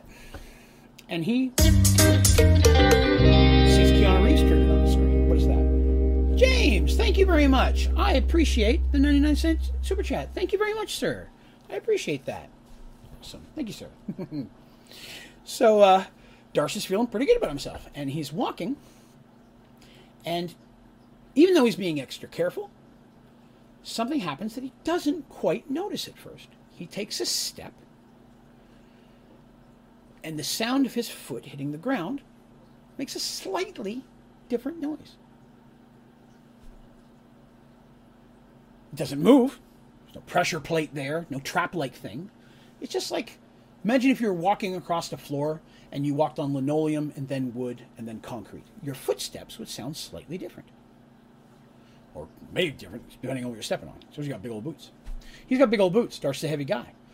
So when he steps on it, of all of them, he's the one that makes a slightly different noise. Willow's really the only one who picks up on it. But they're walking along. She really doesn't have a chance to say much, because the next person who walks on it is Rafe. The noise is not as different. And the next person to step on that spot is Willow. And in that moment, Willow is filled with such an overwhelming fear of dread and horror that she literally screams out, stumbling backwards and tripping over Moog, who doesn't know what's going on. Everybody starts grabbing their weapons. Willow stops, her hand on her heart, she stops screaming, and she's just kind of looking around, and everybody's like, what is it? What happened? Who's attacking us? Who do we kill?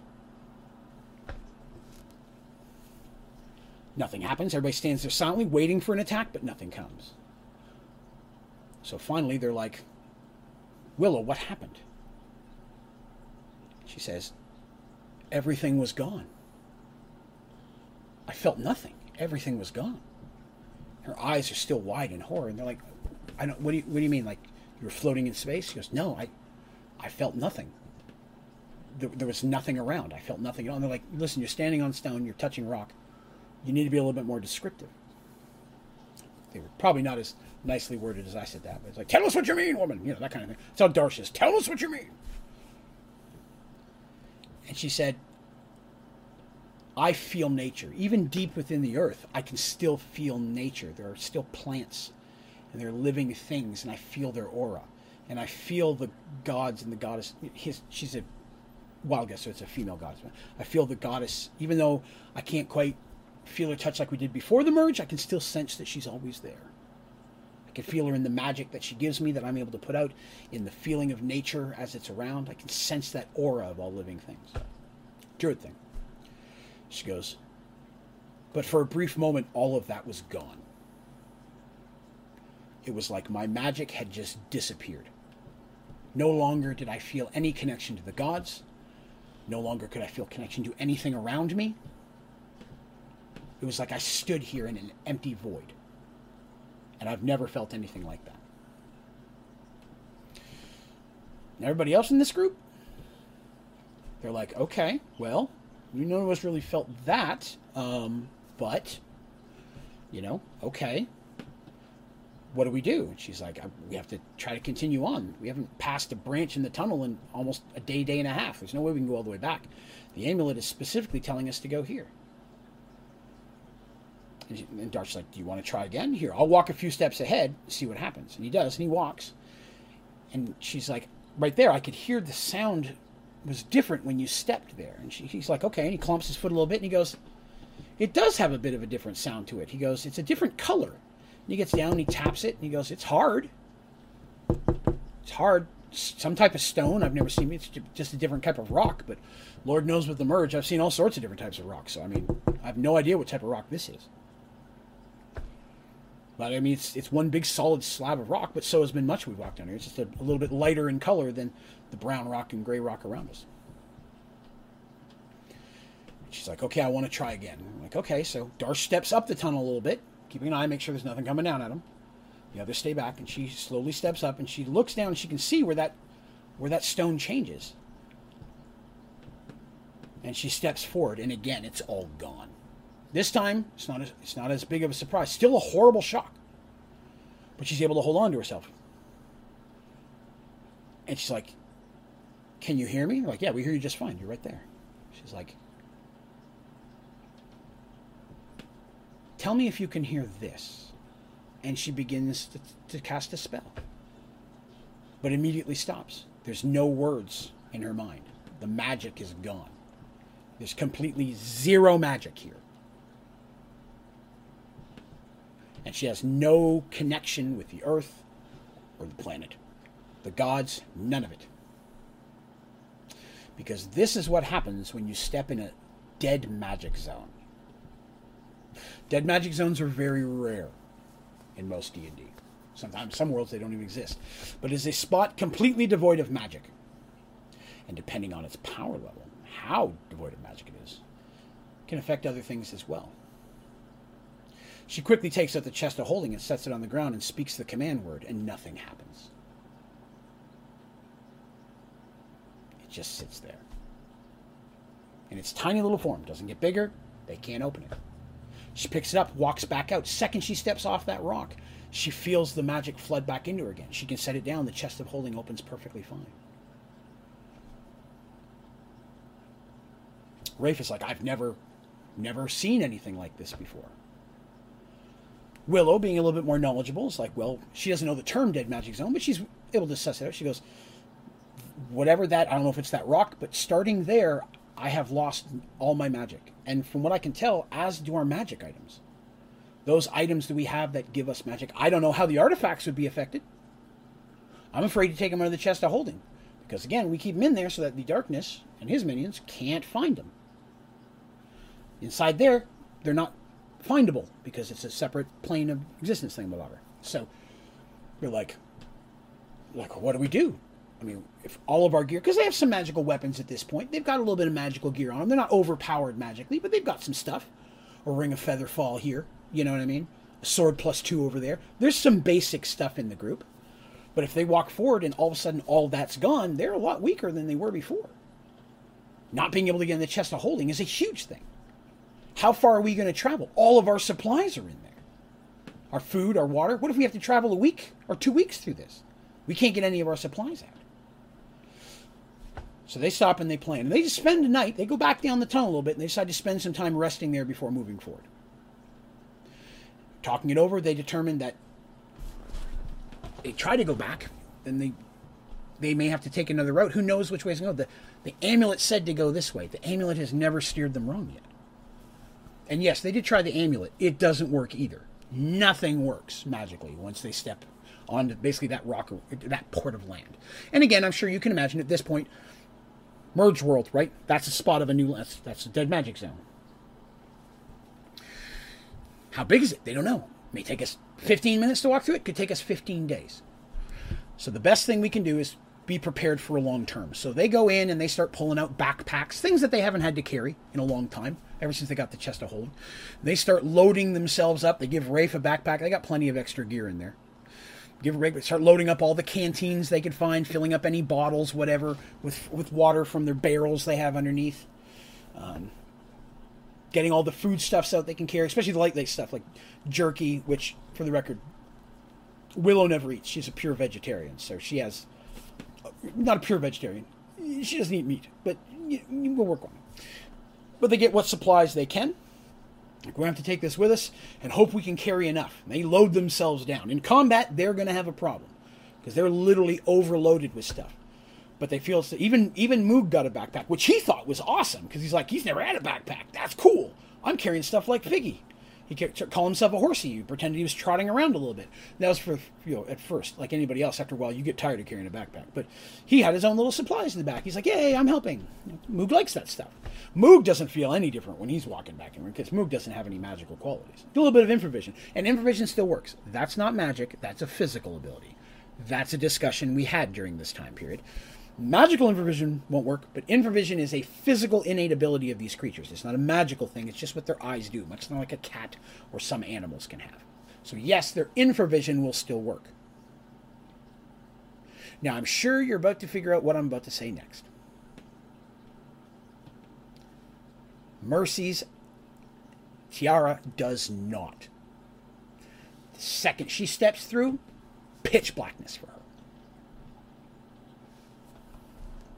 She is not happy about that one bit. What choice does she have? Much like the early part of the adventure, she goes back to carrying a torch, which makes everybody's vision harder to use, because now infravision doesn't work the same because there's light that's messing up your infravision. So that becomes a new challenge, but they've been through it before. She just has to basically hold on. I forgot to mention Mercy when we were doing the party group. I'm sorry, it was Mercy and then Fig at the back. We had 2 warriors at the front, 2 warriors at the back, with Willow and Moog in the middle. Forgot about Mercy when I was talking about that. I apologize. So they rest there, prepare themselves. They take Mercy's head thing, and she's like, I'm going to keep it on my head because the second this ends, I want vision back. But everything else that they have that would be relatively magic based, they put it in the chest of holding first, because if it's not magical, magic items are harder to break, usually more durable. With a magical wand, you could probably still break it, but it would be much harder to break than just a piece of wood, the same thing. Magic makes things more durable. So without their magic stuff could break. They don't want that. So they get out some of their old gear, get their old regular weapons out. Some of them got like minor magical daggers. They'll keep those in their pocket just in case, but majority of their gear is back to normal. And they proceed to move on. And sure enough, the second they step through, Willow is just not having it. She is not happy about it at all. But they don't have any choice. This is the way to go. Even though at this point, they realize they don't have the amulet anymore. They're going to have to guess which direction to go. So this is definitely going to slow them down, and they know that's not good. But they start traveling, and they travel for about 8 hours. Now, I got a question here from Neon. I'd be worried that taking the chest through a magic this place would dump the contents or destroy them. Yes, that is a conversation we had as well. Now, dead magic zones, depending on who your DM is, can have different things. Some dead magic zones will cause all magical things to just permanently lose their ability, even if you take them back out again. I've seen some DMs will say magic items will break. Mine, the magic of it just disappears. So imagine, if you will, the magic disappears on a chest of holding. Now it's just a little mini chest. It's basically what it was when it was first crafted. It's almost like just a miniature toy that you would have. It doesn't open. It's a solid block at this point. When they came back out, the magic that was infused to it comes back to it. How? I can't explain right now because that'll give away something later. But it does work that way. There's a reason for that. But I have to be a little bit more vague until we get to the point where I don't want to give away anything later. But yes, that's why I showed you that she tested the chest holding as soon as she came back out to show that magic does return. So it's not like magic is being pulled out of the items. It's like it's being paused. It's saying right here, that doesn't work anymore. When she steps out, she can sense her god's essence. She can sense the earth around her. She can't sense anything in front of her because there's nothing in there. But she can sense everything around her, behind her. So they continue on. They travel for about 8 hours. They get to 8 hours, and at that point, they find the first split.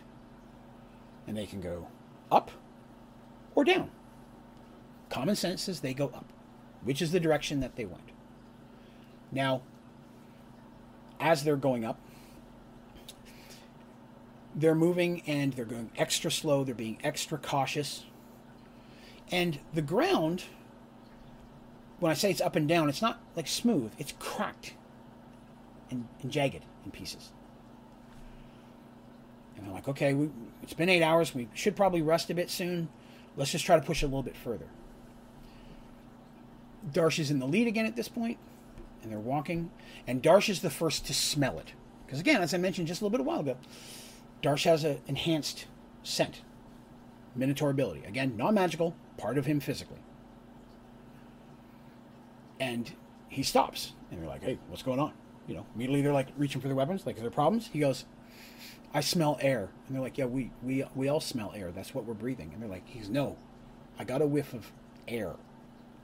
Different. Almost like not quite fresh air, but a stinky air. And not like a stinky air like sulfur or death.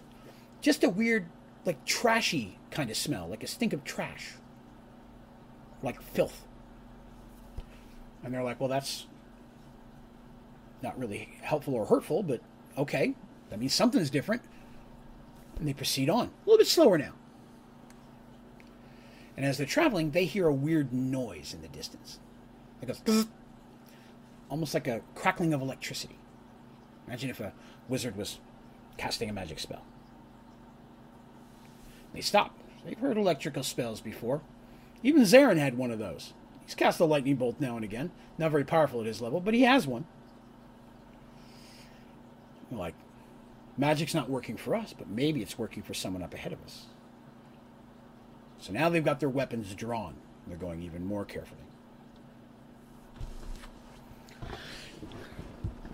And as they're walking, they come across a door. A door unlike anything they've ever seen. It's metal and very rectangular, but it's kind of on an edge. It's stuck in place, like almost like it was popped open, and then it's kind of stuck there. You know what I mean? So they're like, okay, and the noise they're hearing is they see almost like a bit of flicker of light on the other side of it, like someone's casting a spell. They go up and Darsh listens. Other than that sound, they don't really hear anything else. Tiniest thing faint, but he couldn't make out what it was. But other than that, nothing else. So he takes the door, and the handle is weird. It's metallic. And he pulls on it, and the door itself is stuck. He looks at the others, and they're like giving him the go-ahead, like, you're the strong guy. And he's like, okay. He reached in, and he yanks it, and he pulls and pulls, and then the handle breaks right off in his hand. He's like, well, that wasn't right. He sets it on the ground. He wraps his fingers around best he can, and he just pulls, and the thing just slams open with a loud noise. Well, if there was anybody on the other side, they know they're there now. Quickly, they gather their weapons. Darsh pokes out, and he sees the strangest things he's ever seen. He's in a tunnel, and the tunnel itself is made of a whitish stone, large white bricks. And you can see that there's like a ledge, and you can see up on it. He's like, okay. He looks left. The tunnel goes very, very great distance, straight, very uniform. So almost like the inside of a straw, if you will, but flat on the bottom. You know what I mean? So it's not like there's no chips or hammers. It's very smooth. They proceed to move forward, carefully stepping over trash. And really, it's trash. He looks down and he sees some type of mound of filth. He doesn't get too close to it. You can tell some of the stink he's hearing. He sees rats crawling in it. He's like, ugh. I mean, not that he hates rats, but, you know, rats and filth. They have disease. They see a flashing, a little bit of flickering of light and the electric noise from the lightning bolt from over there. So carefully they make their way up. Careful to walk over the ground, because while the walls are smooth, the bottom is not. The bottom is ridged, broken. Even like something heavy hit it and it broke up in pieces. So they're having to step over and climb over it. And they get to that ledge and they look, and it's very smooth. But again, weird things all over the place. Things falling down. Looks like chairs are broken. Like chairs. bench is broken. This is clearly someone has lived here. This is obviously a man or intelligent being has created this. So they climb up as carefully as they can, moving forward, and they see light flashing, but almost like a snake is moving. I see something where they're like, okay, in the flashing of the sprinkles, and they've got their torches out, mind you. So they don't have any magical light at this point. As they're making their way, Moog yells out, startled. They're all again, what's happened? They look to Moog, and Fig just points to the wall. There's a tapestry. Just a big head. Someone's face. Looks like a regular human. It's half ripped, so you can't make it real well. It's half torn. It's very, very detailed. Very well made. Just the head of a man smiling. Like, sanding me. So they move forward, trying to avoid the electric thing at the end. Because again, lightning bolts. Some type of snake creature. They're trying to be careful. And now Darsh gets his first scent of fresh air. Bit of a breeze. As they move a little bit closer, he can see that there are stairs, odd-looking stairs, but they're stairs that are going up. Metallic stairs, made of steel. He tests them with his feet. Seems sturdy enough. He can smell the airs coming from up there, so they follow them up there. And again into another tunnel, much like the last one, but this one the ground is smooth. More old tapestries on the walls. Chairs around. You still hear the electrical noise back behind them, the kind of sparky noise. They leave it behind them. They move very carefully. And they come to another set of stairs. This one, stone stairs. This is better. No weird metallic stairs. But again, very uniform and going up, and they can see a bit of light. But it has a greenish glow to it. They make their way up these stairs. It's stairs, then up level, then stairs. They go quite a distance. But they all start getting their first fresh breaths of air. And they realize they're finally at the surface. They're also very sad that their magic has not come back yet. Because it hasn't. That's something that Willow would have said immediately. They've already got that planned out. She goes, the second I feel magic, I will let you know. Mercy, more than anybody else, feeling a sigh of relief. Because now she can see again without the aid of the torch. And the fact they're like, hey, we're about to go outside. We don't know what's out there. Let's put the torch out. You can see it's still dark in here, but there's light coming out, even though it's got a bit of a greenish hue to it. So they make their way up the stairs, and they walk out into a land beyond their imagination. Of just pure decimation. This was clearly a large city at some point. Great buildings just destroyed, rubble everywhere. Things unlike I've ever seen before. The sky is swirling, almost like green water. It would be very slowly and imagine a stream, if you will, that just doesn't have a current, but maybe it's just kind of pooling and just swirling, and the sky has that green color. They can't tell if it's day or night. There's no sun, there's no moon. But none of them have ever seen anything like this. Rafe goes, oh my God, this is what the world looks like now that there's the merge thing? And here they're like, no. This isn't normal. This is the first time we've seen this. Where your house is, it doesn't look anything like this. At least it didn't when we left. What has happened to the overworld while we were gone? I just realized I said overworld. I've been playing too much Minecraft. The regular world. They said, okay, we're going to try to move forward. What are we going to do? They don't see any signs of life. They see weird statues and things they've never seen, shapes, rubble, trash, things mixed within like they've never seen before. It's completely blowing their minds. I'm going to take a drink. Occasionally they'll hear a sound like metal screeching or rock falling like you'd imagine falling down the side of a mountain, or like almost like an explosion, something loud popping, clanking. All from different directions, but again, they see no real signs of life other than rats. They see a mangy dog wandering around at one point.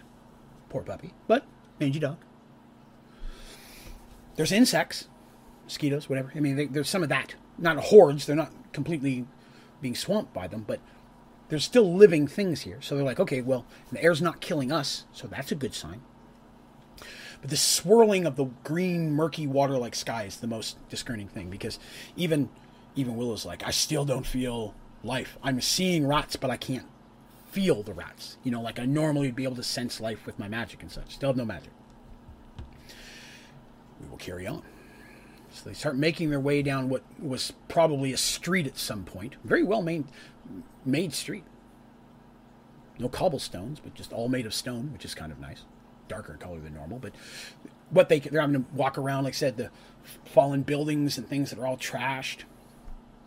All the buildings appear to be made of stone. No wood buildings specifically. There's a piece of wood in the rubble, but nothing major.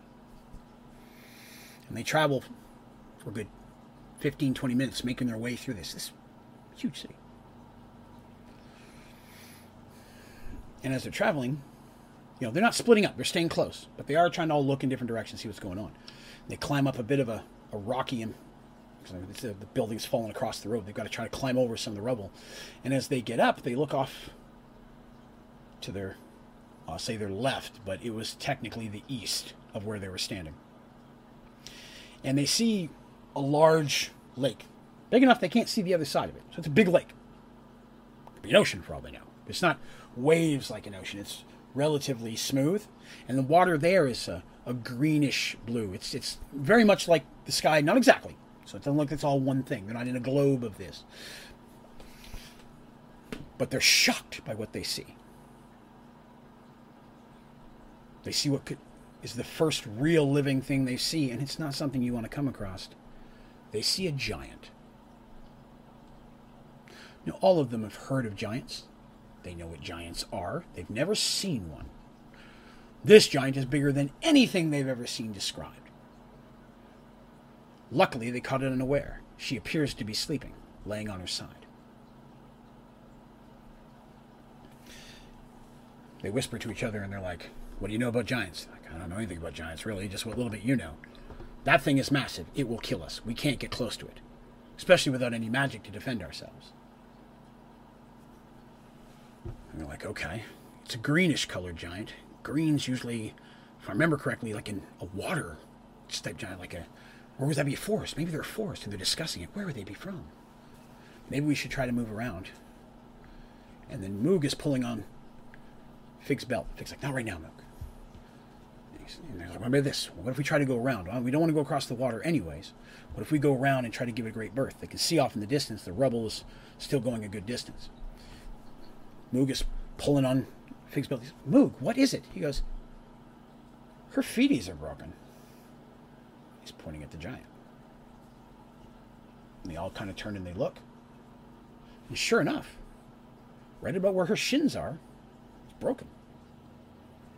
And a distance away, 2 green feet just sitting.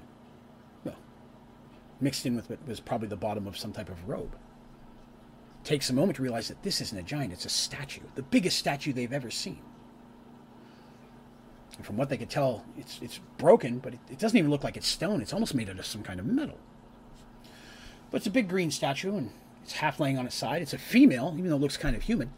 This weird spiky headband thing on, one arm above her, laying on her side, partially in the water. Anybody have any idea about what I'm talking about right now?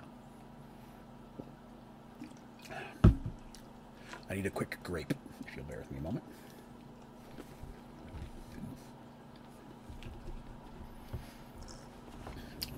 If you've not figured out what I'm talking about, this is probably going to make a little more sense.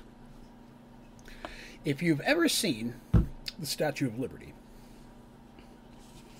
you'll have an idea about what I'm talking about. Imagine, if you would. Oh, well, Teresa, thank you very much for coming by the stream. I'm glad you were here for it. And yes, Neon, you've hit exactly.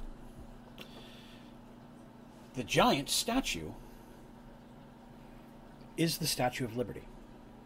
And our characters are standing in the ruins or rubble of what once would have been New York.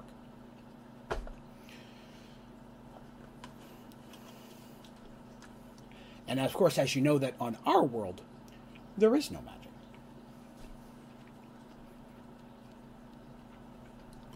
Which is why nothing works here.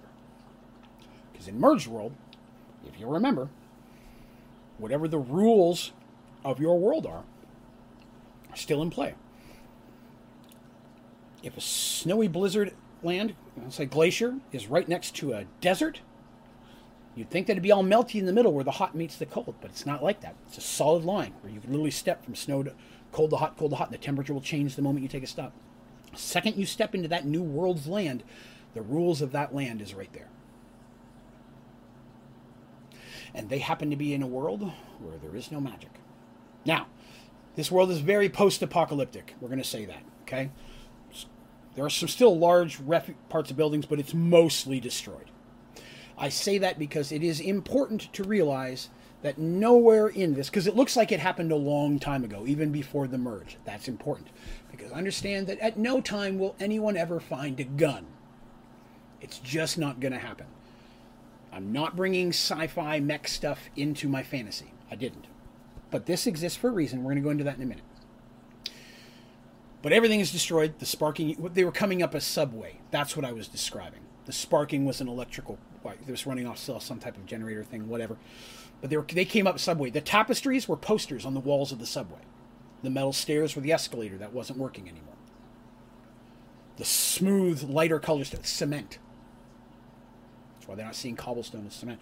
The road, well cared, is one of our roads. It's a paved road. Still broken.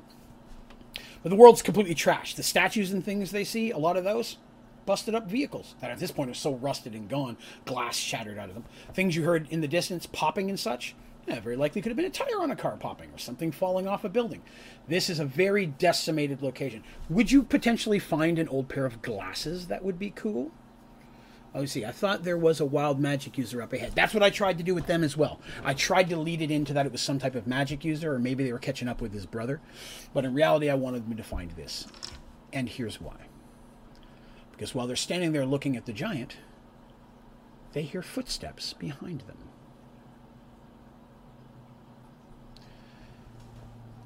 They turn around quickly.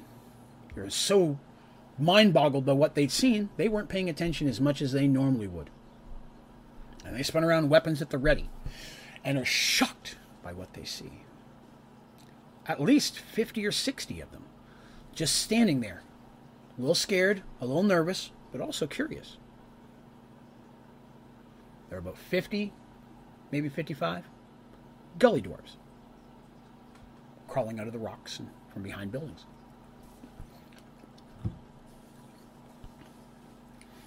Normally, they would have never come out when they saw someone. But this group had a gully dwarf with them. That made them curious. They obviously don't hurt gully dwarves. Everybody hurts gully dwarves. No one likes gully dwarves. So gully dwarves, some of them came across this land. Gully dwarves, they don't have magic stuff. To them, it's just a walk. And they came across the ruins of a New York. So they started living here. Because who else would ever want to come here?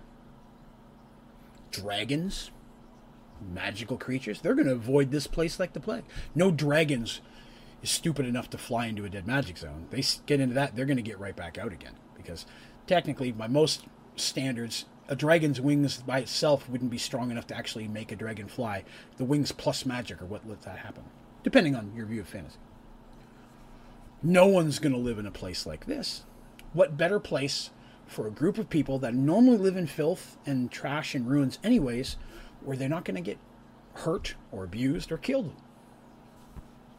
In fact, since the merge, close to several hundred, if not thousand, gully dwarves are here. Almost as if they were pulled towards it, if you will. And for some reason, gully dwarves in the area just all kind of came this way. For no reason, no why. Leaving where they after the merge, they all just felt pulled to this direction. Almost like something was guiding them to a place where they could be safe. I mean, as safe as could be. It's you walk across and you could set off an explosion. There have been some gully deaths, but overall, pretty good place for them. Foodstuffs, scrounging, old gardens, things of that nature. They come across your odd can of beans. They realize there's food in cans. I'll tell you what, that was a big changing day for the gully dwarves. Twinkies, because of course those don't ever go bad. Inside joke. But they're here. Now, realizing those gully dwarves, our group very carefully puts their weapons away, not to spook them. They don't know all the things I just told you, but they're about to find out. a gully dwarf comes out. A little bit older than the others. Speaks. Who you? Why you here? They have very broken English. They're not very bright. I talked about that earlier. And they say, we are just a group of travelers that have come across this place. And we're not quite sure where this place is. Golgodorf nods his head like that makes total sense. Yeah, not knowing where you are, that makes total sense. You travel with a gully. You point at Moog. Moog waves. Got a little pot on his head, remember? That's his little helm. He's got his little hammer tucked into his belt. No. They're looking very cautiously at Darsh. Darsh is the scariest one of the group. Darsh is always the scariest one of the group. But Mercy kind of steps forward and takes the lead. Mercy goes, he's our friend. He travels with us. Gully are a little taken by this. They speak to each other. They don't really have their own language, but Grudgel. They talk to each other. They're like, you know, hurt him?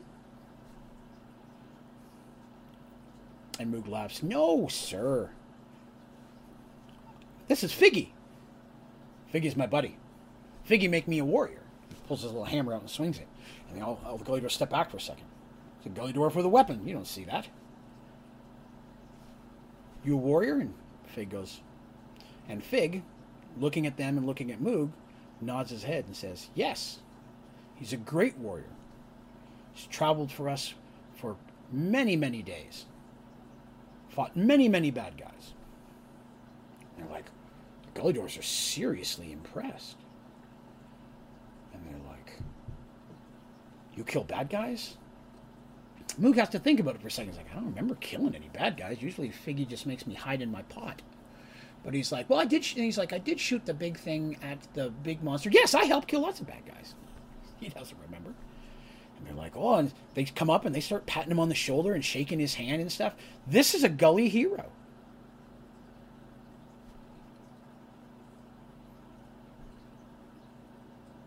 And Willow leans into Fig and goes, he's not really a warrior, man.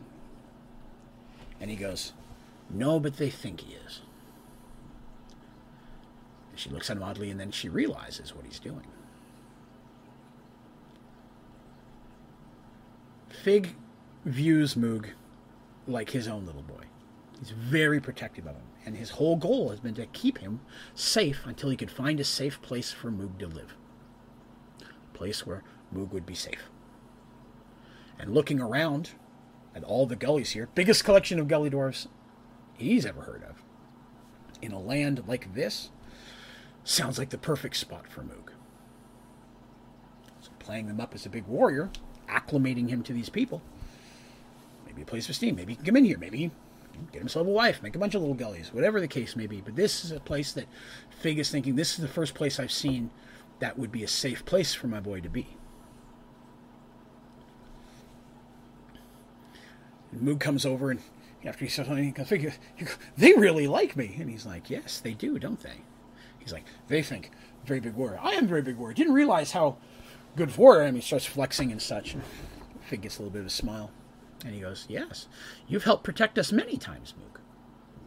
Moog smiles. He goes, but you know what? All these people here, all these Gully Dwarves, they don't have any warriors like you. Moog looks over and he nods his head. He goes, that's true. He goes, because Moog knows. Moog wasn't a warrior. Figgy made him a warrior. He goes, yeah, it's true. Sadly, they don't have anybody to take care of them and to protect them. And Moog was like, that's very sad. Very sad. Everybody needs someone to protect. Like Figgy protects Moog. Moog protects Figgy. He goes, yes, that's exactly right, Moog. Everybody needs someone to take care of them. But nobody gets to take care of them. If only there was someone who could teach them to be a big warrior like Moog. Moog goes, They need a Figgy. Figgy, you going to stay? It's like, no, I can't. I have to go and I have to take care of our other friends. He goes, Mercy. And Darsh, he's real big. He's hard to get to places. He goes, yes, got to take care of Darsh. We have to take our new friend Rafe home. Yes, Rafe lives very far away. Oh, they could really use a Figgy. Not too bad. And he's like, well, Moog, maybe you could be their Figgy. Moog never thought of that. He's like, I could be Figgy? Yes, you're a warrior. You could protect them. You could teach them to be a warrior like you. Moog strokes the 2 or 3 hairs that are on his chin. He's like, you think I could? And he goes, I think you could. I think you are a great warrior that could really take care of these people. And then Moog nods his head and he's like, yeah. But at the same time, Moog realizes, but if I stay and look after them, I can't be with Figgy anymore. He goes, that's right. You'd have to stay here. But I could come back and visit. You would? You'd come back? You don't leave me forever? He goes, I promise I won't leave you forever. When we're done taking everyone home and dealing with the monsters, because that's what he was calling the bad guys, the drow. He just refers to everything as monsters. When we're done killing the monsters, I'll come back and help you. And Moog goes, but I help you fight the monsters. He's starting to hold his little hands like this. He's like, yes, you'd be a great help. But what if the monsters were to come here? And Moog goes, oh, the gullies. He goes, yes, the gullies could be in danger. They would need a warrior to protect them. And Fig won't be here. That's right. Fig, I'm sorry, but I think I have to stay and look after the gullies. And Fig smiles. He goes, I think that's a good idea too, Moog. I think that this would be a good place for you until I come back. And I promise you, my boy, I will come back. I'll come back and I'll see you again. He scratches his little ears and he goes, you want my shinies?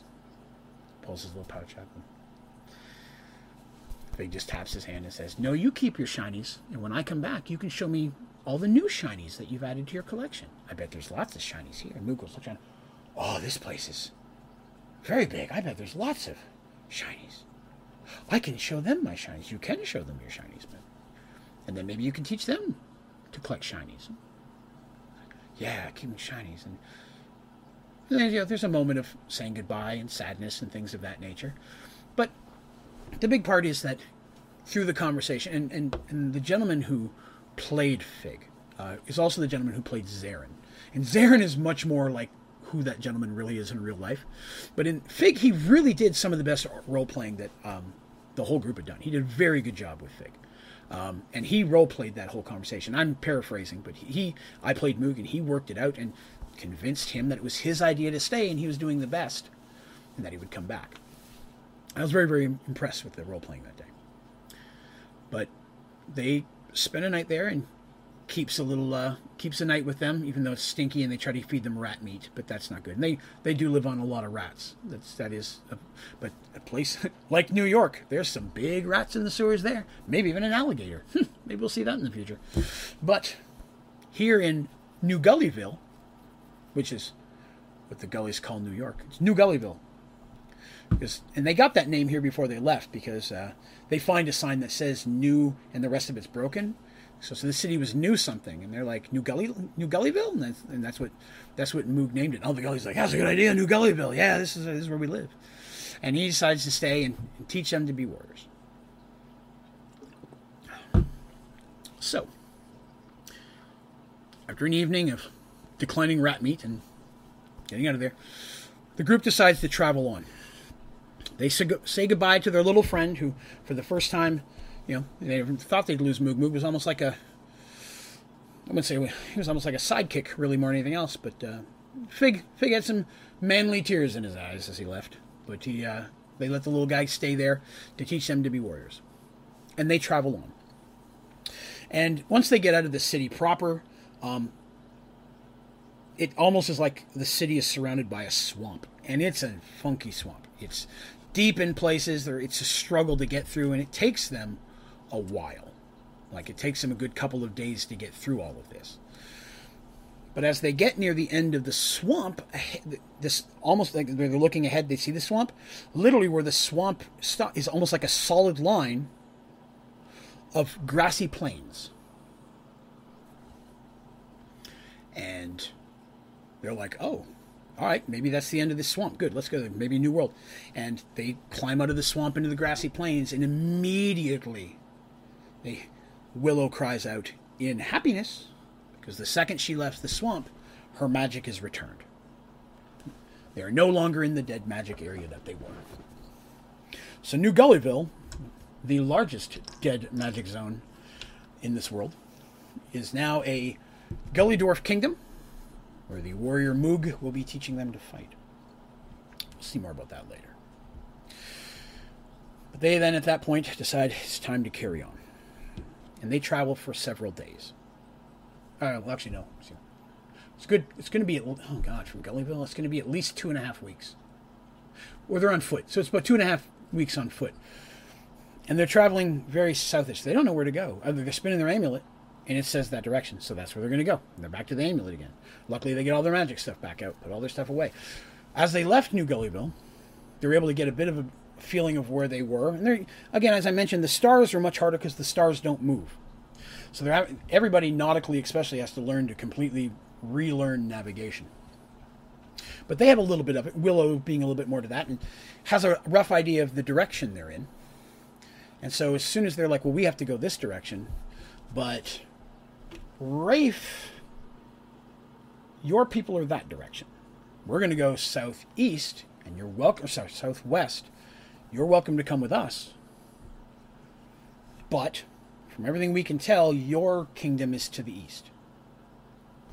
And Rafe was like, I would love to come with you, but I have to get back to my family. I mean, they're searching for me. They're looking for and if I can get there, if my brother is out there serving this thing or helping or whatever, I have to find him. I got to finish what I started there. I can't let him hurt anybody else. Like, we understand that. So he takes off. He goes that direction.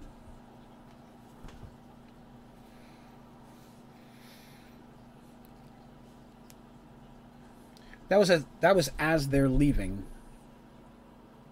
Gullyville. Once they got out to the regular world, they could see the sky again, because the sky becomes normal once they step out. That green swirly stuff is all gone. So Rafe is heading east. They're heading southwest. We jump back to the other group again real quick. What a change. After they left the Kender town, they proceeded to head north, because that's the direction they were headed. There's their amulet spinning. As they're moving, they're traveling just a couple of days before they see several riders up ahead as well, coming in their direction. Now, very quickly, Shadow is able to tell those are not drow. They appear to be knights of some kind. Warriors. So they're very cautious. They're armed, but they come up. And as they get closer, they hear Michael say, "By the gods!" Because, that's what people say in D&D. The men come up, and Michael recognizes them. He says, "Peter!" Peter looks at the guy, and he takes a minute to look. Because you understand, Michael's very unkempt at this point. They don't get a lot of haircuts when they run around. It's been a while. He's back up to healthy now, but, he's not wearing his gear. And it's like, Michael, we thought you were dead. Michael hops off the horse. They hug each other. They say hi, well, in manly hugs and fist bumps or whatever knights do. And Michael introduces them all. Says, "These are knights of my order. I feared I'd never see any of them again." And they're Knights of the Holy Crown, by the way. That's the name of them. Michael never really said it, but they're wearing basically it's like a crown with almost like angelic wings coming off it. That's their symbol. And they got the little banner and so on. On their horses, that's their creed. Knights of the Holy Crown. And they're like, we searched. We thought you were gone. We're like, what are you doing out here now? He goes, "We're on patrol." It's like, "What do you mean patrol?" He goes, "Fort," and he gives the name of the fort. I apologize. I don't remember the name of the fort. He goes, "Fort, I'll come up with the name later. It's just several days' travel to the east." He's like, "The entire fort came through?" He goes, "Yes." "Well, most of them. Your uncle is still in control. I am sad to regret that there's been no sign of your father." He goes, "Okay. Yes, my father was gone anyways. He was at a different fort. I was with my uncle." He goes, they're like, "You must come back with us. Your uncle will be overjoyed to know that you're alive. We thought you gone. Who are your friends?" And they introduce him, tell a little bit of the story. And they're like, "Okay, well, they can come too." And he's like, "Okay." And then Shadow's like, we can't. We've got to go this direction. We'd love to. Don't get me wrong, Michael. We'd love to come with you. But we have to continue. But we're going to be going this direction. Maybe you can catch up." He's like, "Okay. Okay." And he turns to Dandy and he goes, "Will you come with me?" And Dandy says, "I'd like to, but I got to find him." She gets that look in her eyes that she has a couple times once in a while when they see her sitting by herself, sharpening a wood or sharpening her blades, or whittling, whatever. She has that look on, "I have to find him." And he's like, I understand. I will go to my uncle. The resources of the knighthood. I'm sure that they'll make him available to help. I will seek him out. Maybe they know something of these drow. And even if they don't, if I can get men, even just one brigade, we can track them, no problem. Get them down. He's like, all right, well, we're heading this direction. The amulet has been pointing the same direction for a while. So if we continue there, do your best to get to us. If not, if we whatever, we'll come back to you. They make some meetings and meet up. Michael, hating to say goodbye, feels that this is the best thing he can do to help at this point. If he can get a regiment of men to come and help, where they don't have to go slow anymore, you get 30 or 40 of his trained knights, and these people know how to fight. They could take out 6 drow pretty cake. So that's what they want to do. So Michael, bidding goodbye, giving Dandy a small kiss on the cheek. She blushes a little bit, and everybody's like, oh, really? Because they got a feel of that the last few days, but nothing for sure. Michael says goodbye and rides off with the small group of knights back to the east. Dandy feels a little sad that he's gone. She likes Michael. He's a good guy. But I've got to find him. She turns, and they all turn, and they continue heading north. And they travel for several days. No sign of Michael yet, but they expect it was a couple days. It can take some time. They're on horses. And they get to a valley. Now, when I say this, it's very important that you get the mental picture of this valley. There is, imagine that the land is just flat. And when you get to this valley, it's almost a perfect, gentle slope down, perfectly rounded and smooth. Massive. 2 to 3 football fields across every direction. Very large in size. But going down to the bottom, flattening out, and then coming back up top. Smooth hills on every side, but it's not super steep, a little steep. And they're like, well, go across this. Hey, Split, welcome back. And like, we're going to cross here. And they start to make their way down. They're only part way down the hill before they see another group of people coming from the north. Drawing their weapons, they move cautiously. These people are not on horseback, and they don't appear to be the drow. The other people are actually in the valley first, heading towards them. Both groups moving cautiously. And it's Shadow's awesome eyesight that first recognizes their friends across the way from them. The two groups coming from the opposite ends of this valley, from north and south. For the first time, in many months, several months, the group arrived at the same point at the same time. Coincidence? I think not. But they arrive at the bottom of this, well, the edge of the valley. So they're like, imagine if the valley's a perfect circle. They were kind of skirting one end of it. So they're kind of on the bottom and the side. So they're like on 1/3 of it. That's important. Did anyone make you drink the monstrosity? Yeah, I had a couple of the nasties the other day. Yes, I did. Split is asking, I did a stream the other day, and for every new member, every $5 donation, I had to take a shot of Jaeger, and it was not fun. That was a membership drive. The friends are together, and they're very, very excited. Sounds like a crater, yes, but perfectly rounded, perfectly smooth, almost so much so that it doesn't seem natural. Grassy, though, no tall grass, but very grassy. No rocks, very smooth. But it's not like a hole in the middle like a rock hit, but it almost feels like something gently took a spoon and ice cream and whoop, and smoothed the scoop out. That would be a good example of it. Straight down could also accomplish that. That is correct. I'm just giving you the description as it sees. The friends are excited to see each other. Hugs, there's some tears. Darsh holding Dandy. They tell their stories. The one group tells the story of Moog, what happened with him. Dandy and them talk about Michael. They tell the adventures. They say, here's the excitement, or here's the artifacts that we have. And between the two of them, they have several groups. No, Split. No one did make me drink the vodka, orange juice, and whiskey combo. We didn't hit our goal of 20 members for that, or even a member at that point. But we have had a member since then, but that wasn't for the stream. I didn't have to drink the nastiness. So they're there hanging out in the valley, and they're just recouping. They're like, hey, it's a perfect spot. Let's just make camp here. It's only early afternoon. But we'll catch up and figure out what we have to do next. Because their amulets had bring them right towards each other. Even though none of them have any artifacts out. Oddly enough. So they make camp. They tell stories, sadness, people crying about the Kender, people crying about the lost miners, and what happened in the Drow Kingdom, and all that kind of stuff. So there's been a whole stuff. Now, down in the Drow Kingdom, Mercy's very descriptive of the Drow that they made a deal with, and the way he dressed and the way he acted, and they very quickly realized it's not the same Drow that the other group is chasing. So if anybody thought that was the case, it was not. It was wrapping very far apart at the exact same time.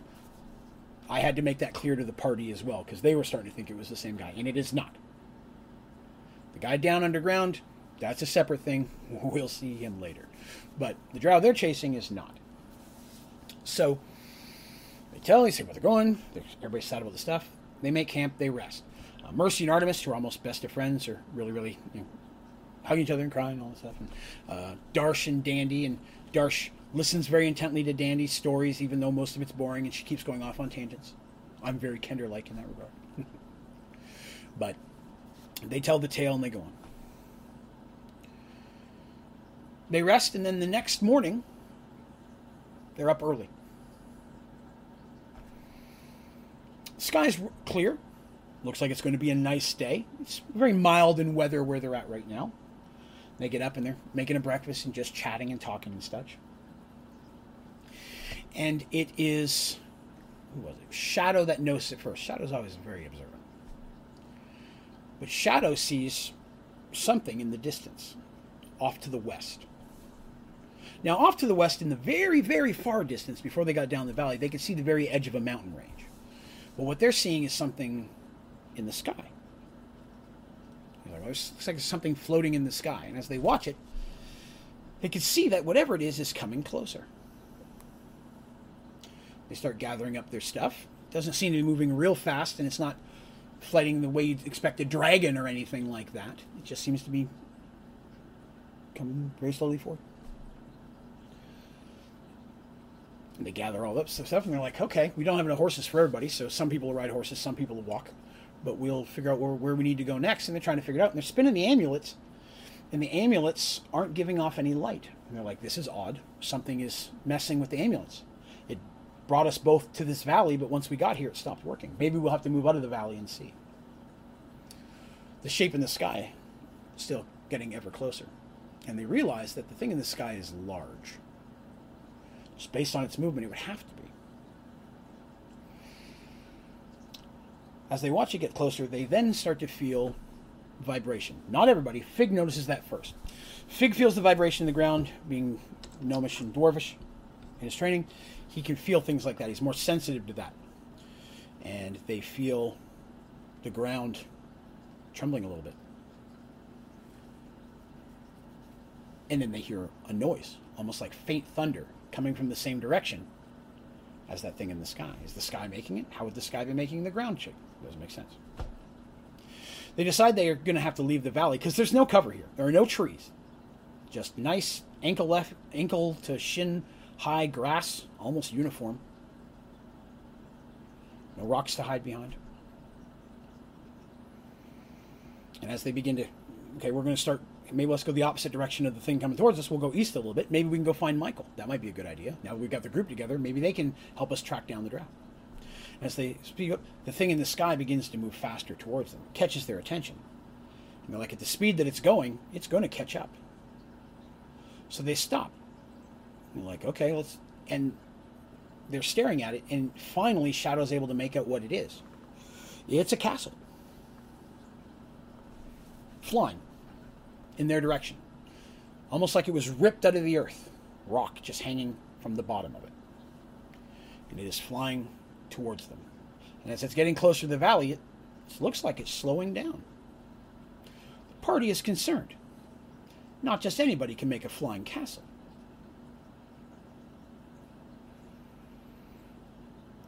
We must flee, says Mercy. I'm not one to run from a fight, but who knows what's in that? Something of that power is beyond what we have the ability to fight. Let's see if we can get to cover. Maybe get to Michael, your friend Michael. Maybe his knights might be able to help us. No, sadly, this is where you must make your stand. comes a voice. Everyone turns, drawing their weapons quickly. Because who the hell just snuck up on these guys? And he stands there with a very plain look on his face. Almost no emotion. The light breeze blowing his gray robes around. And Zoltan says, "This is where you must make your stand. The darkness comes, and it has arrived. And the citadel flies slowly closer, almost right above them, and then just comes to a stop. The ground still shaking. As looking ahead, they can see the army marching beneath it. And that's what we're going to call it for today. Yeah, that works. So, if anybody has any questions about this episode, feel free to throw them in the chat. If you're watching this later, feel free to throw them down in the comments as well, and I'll do my best to answer as quickly as I can. You can also go to onlydraven.com, and there's a place to submit feedback or questions down the bottom of that page. I've mentioned a few times, but if you were not here earlier, that's something you can do. If you enjoyed the stream, please be sure to click like. If you haven't already, please hit subscribe. Also, if you'd like to consider an ODG membership, you click the join button. It'll show you all the different perks that comes along with this. Membership gives a lot of cool things. You may see people in chat with different colored fonts and using some cool emojis and cool little symbols next to their names. That is all things that come with the Only Draven Gaming membership.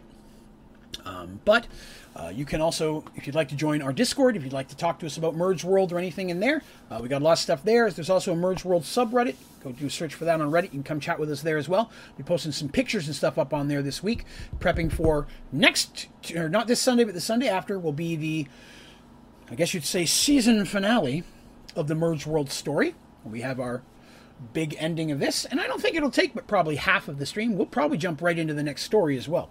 So I'm excited to do that, and we will continue on. But I hope everybody enjoyed the story. I appreciate everybody who came by and hung out today. What's that? Teresa says, great story. I'll be back for more. James gave me the heart pig. I love the heart pig.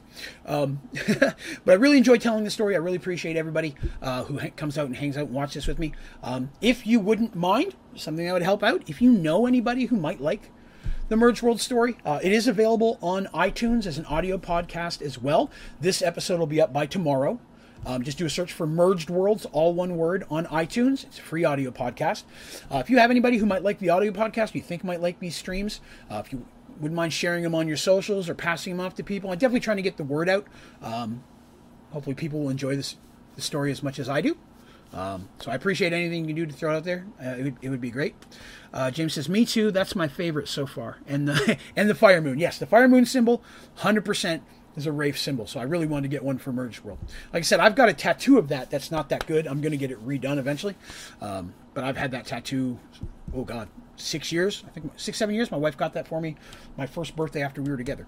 So I'm proud of it. But, yes, I really enjoyed telling the story. This one went a little bit longer than normal, so I'm going to go ahead and call it a quits because I don't want it to be too long. I try to keep it close to 2 hours.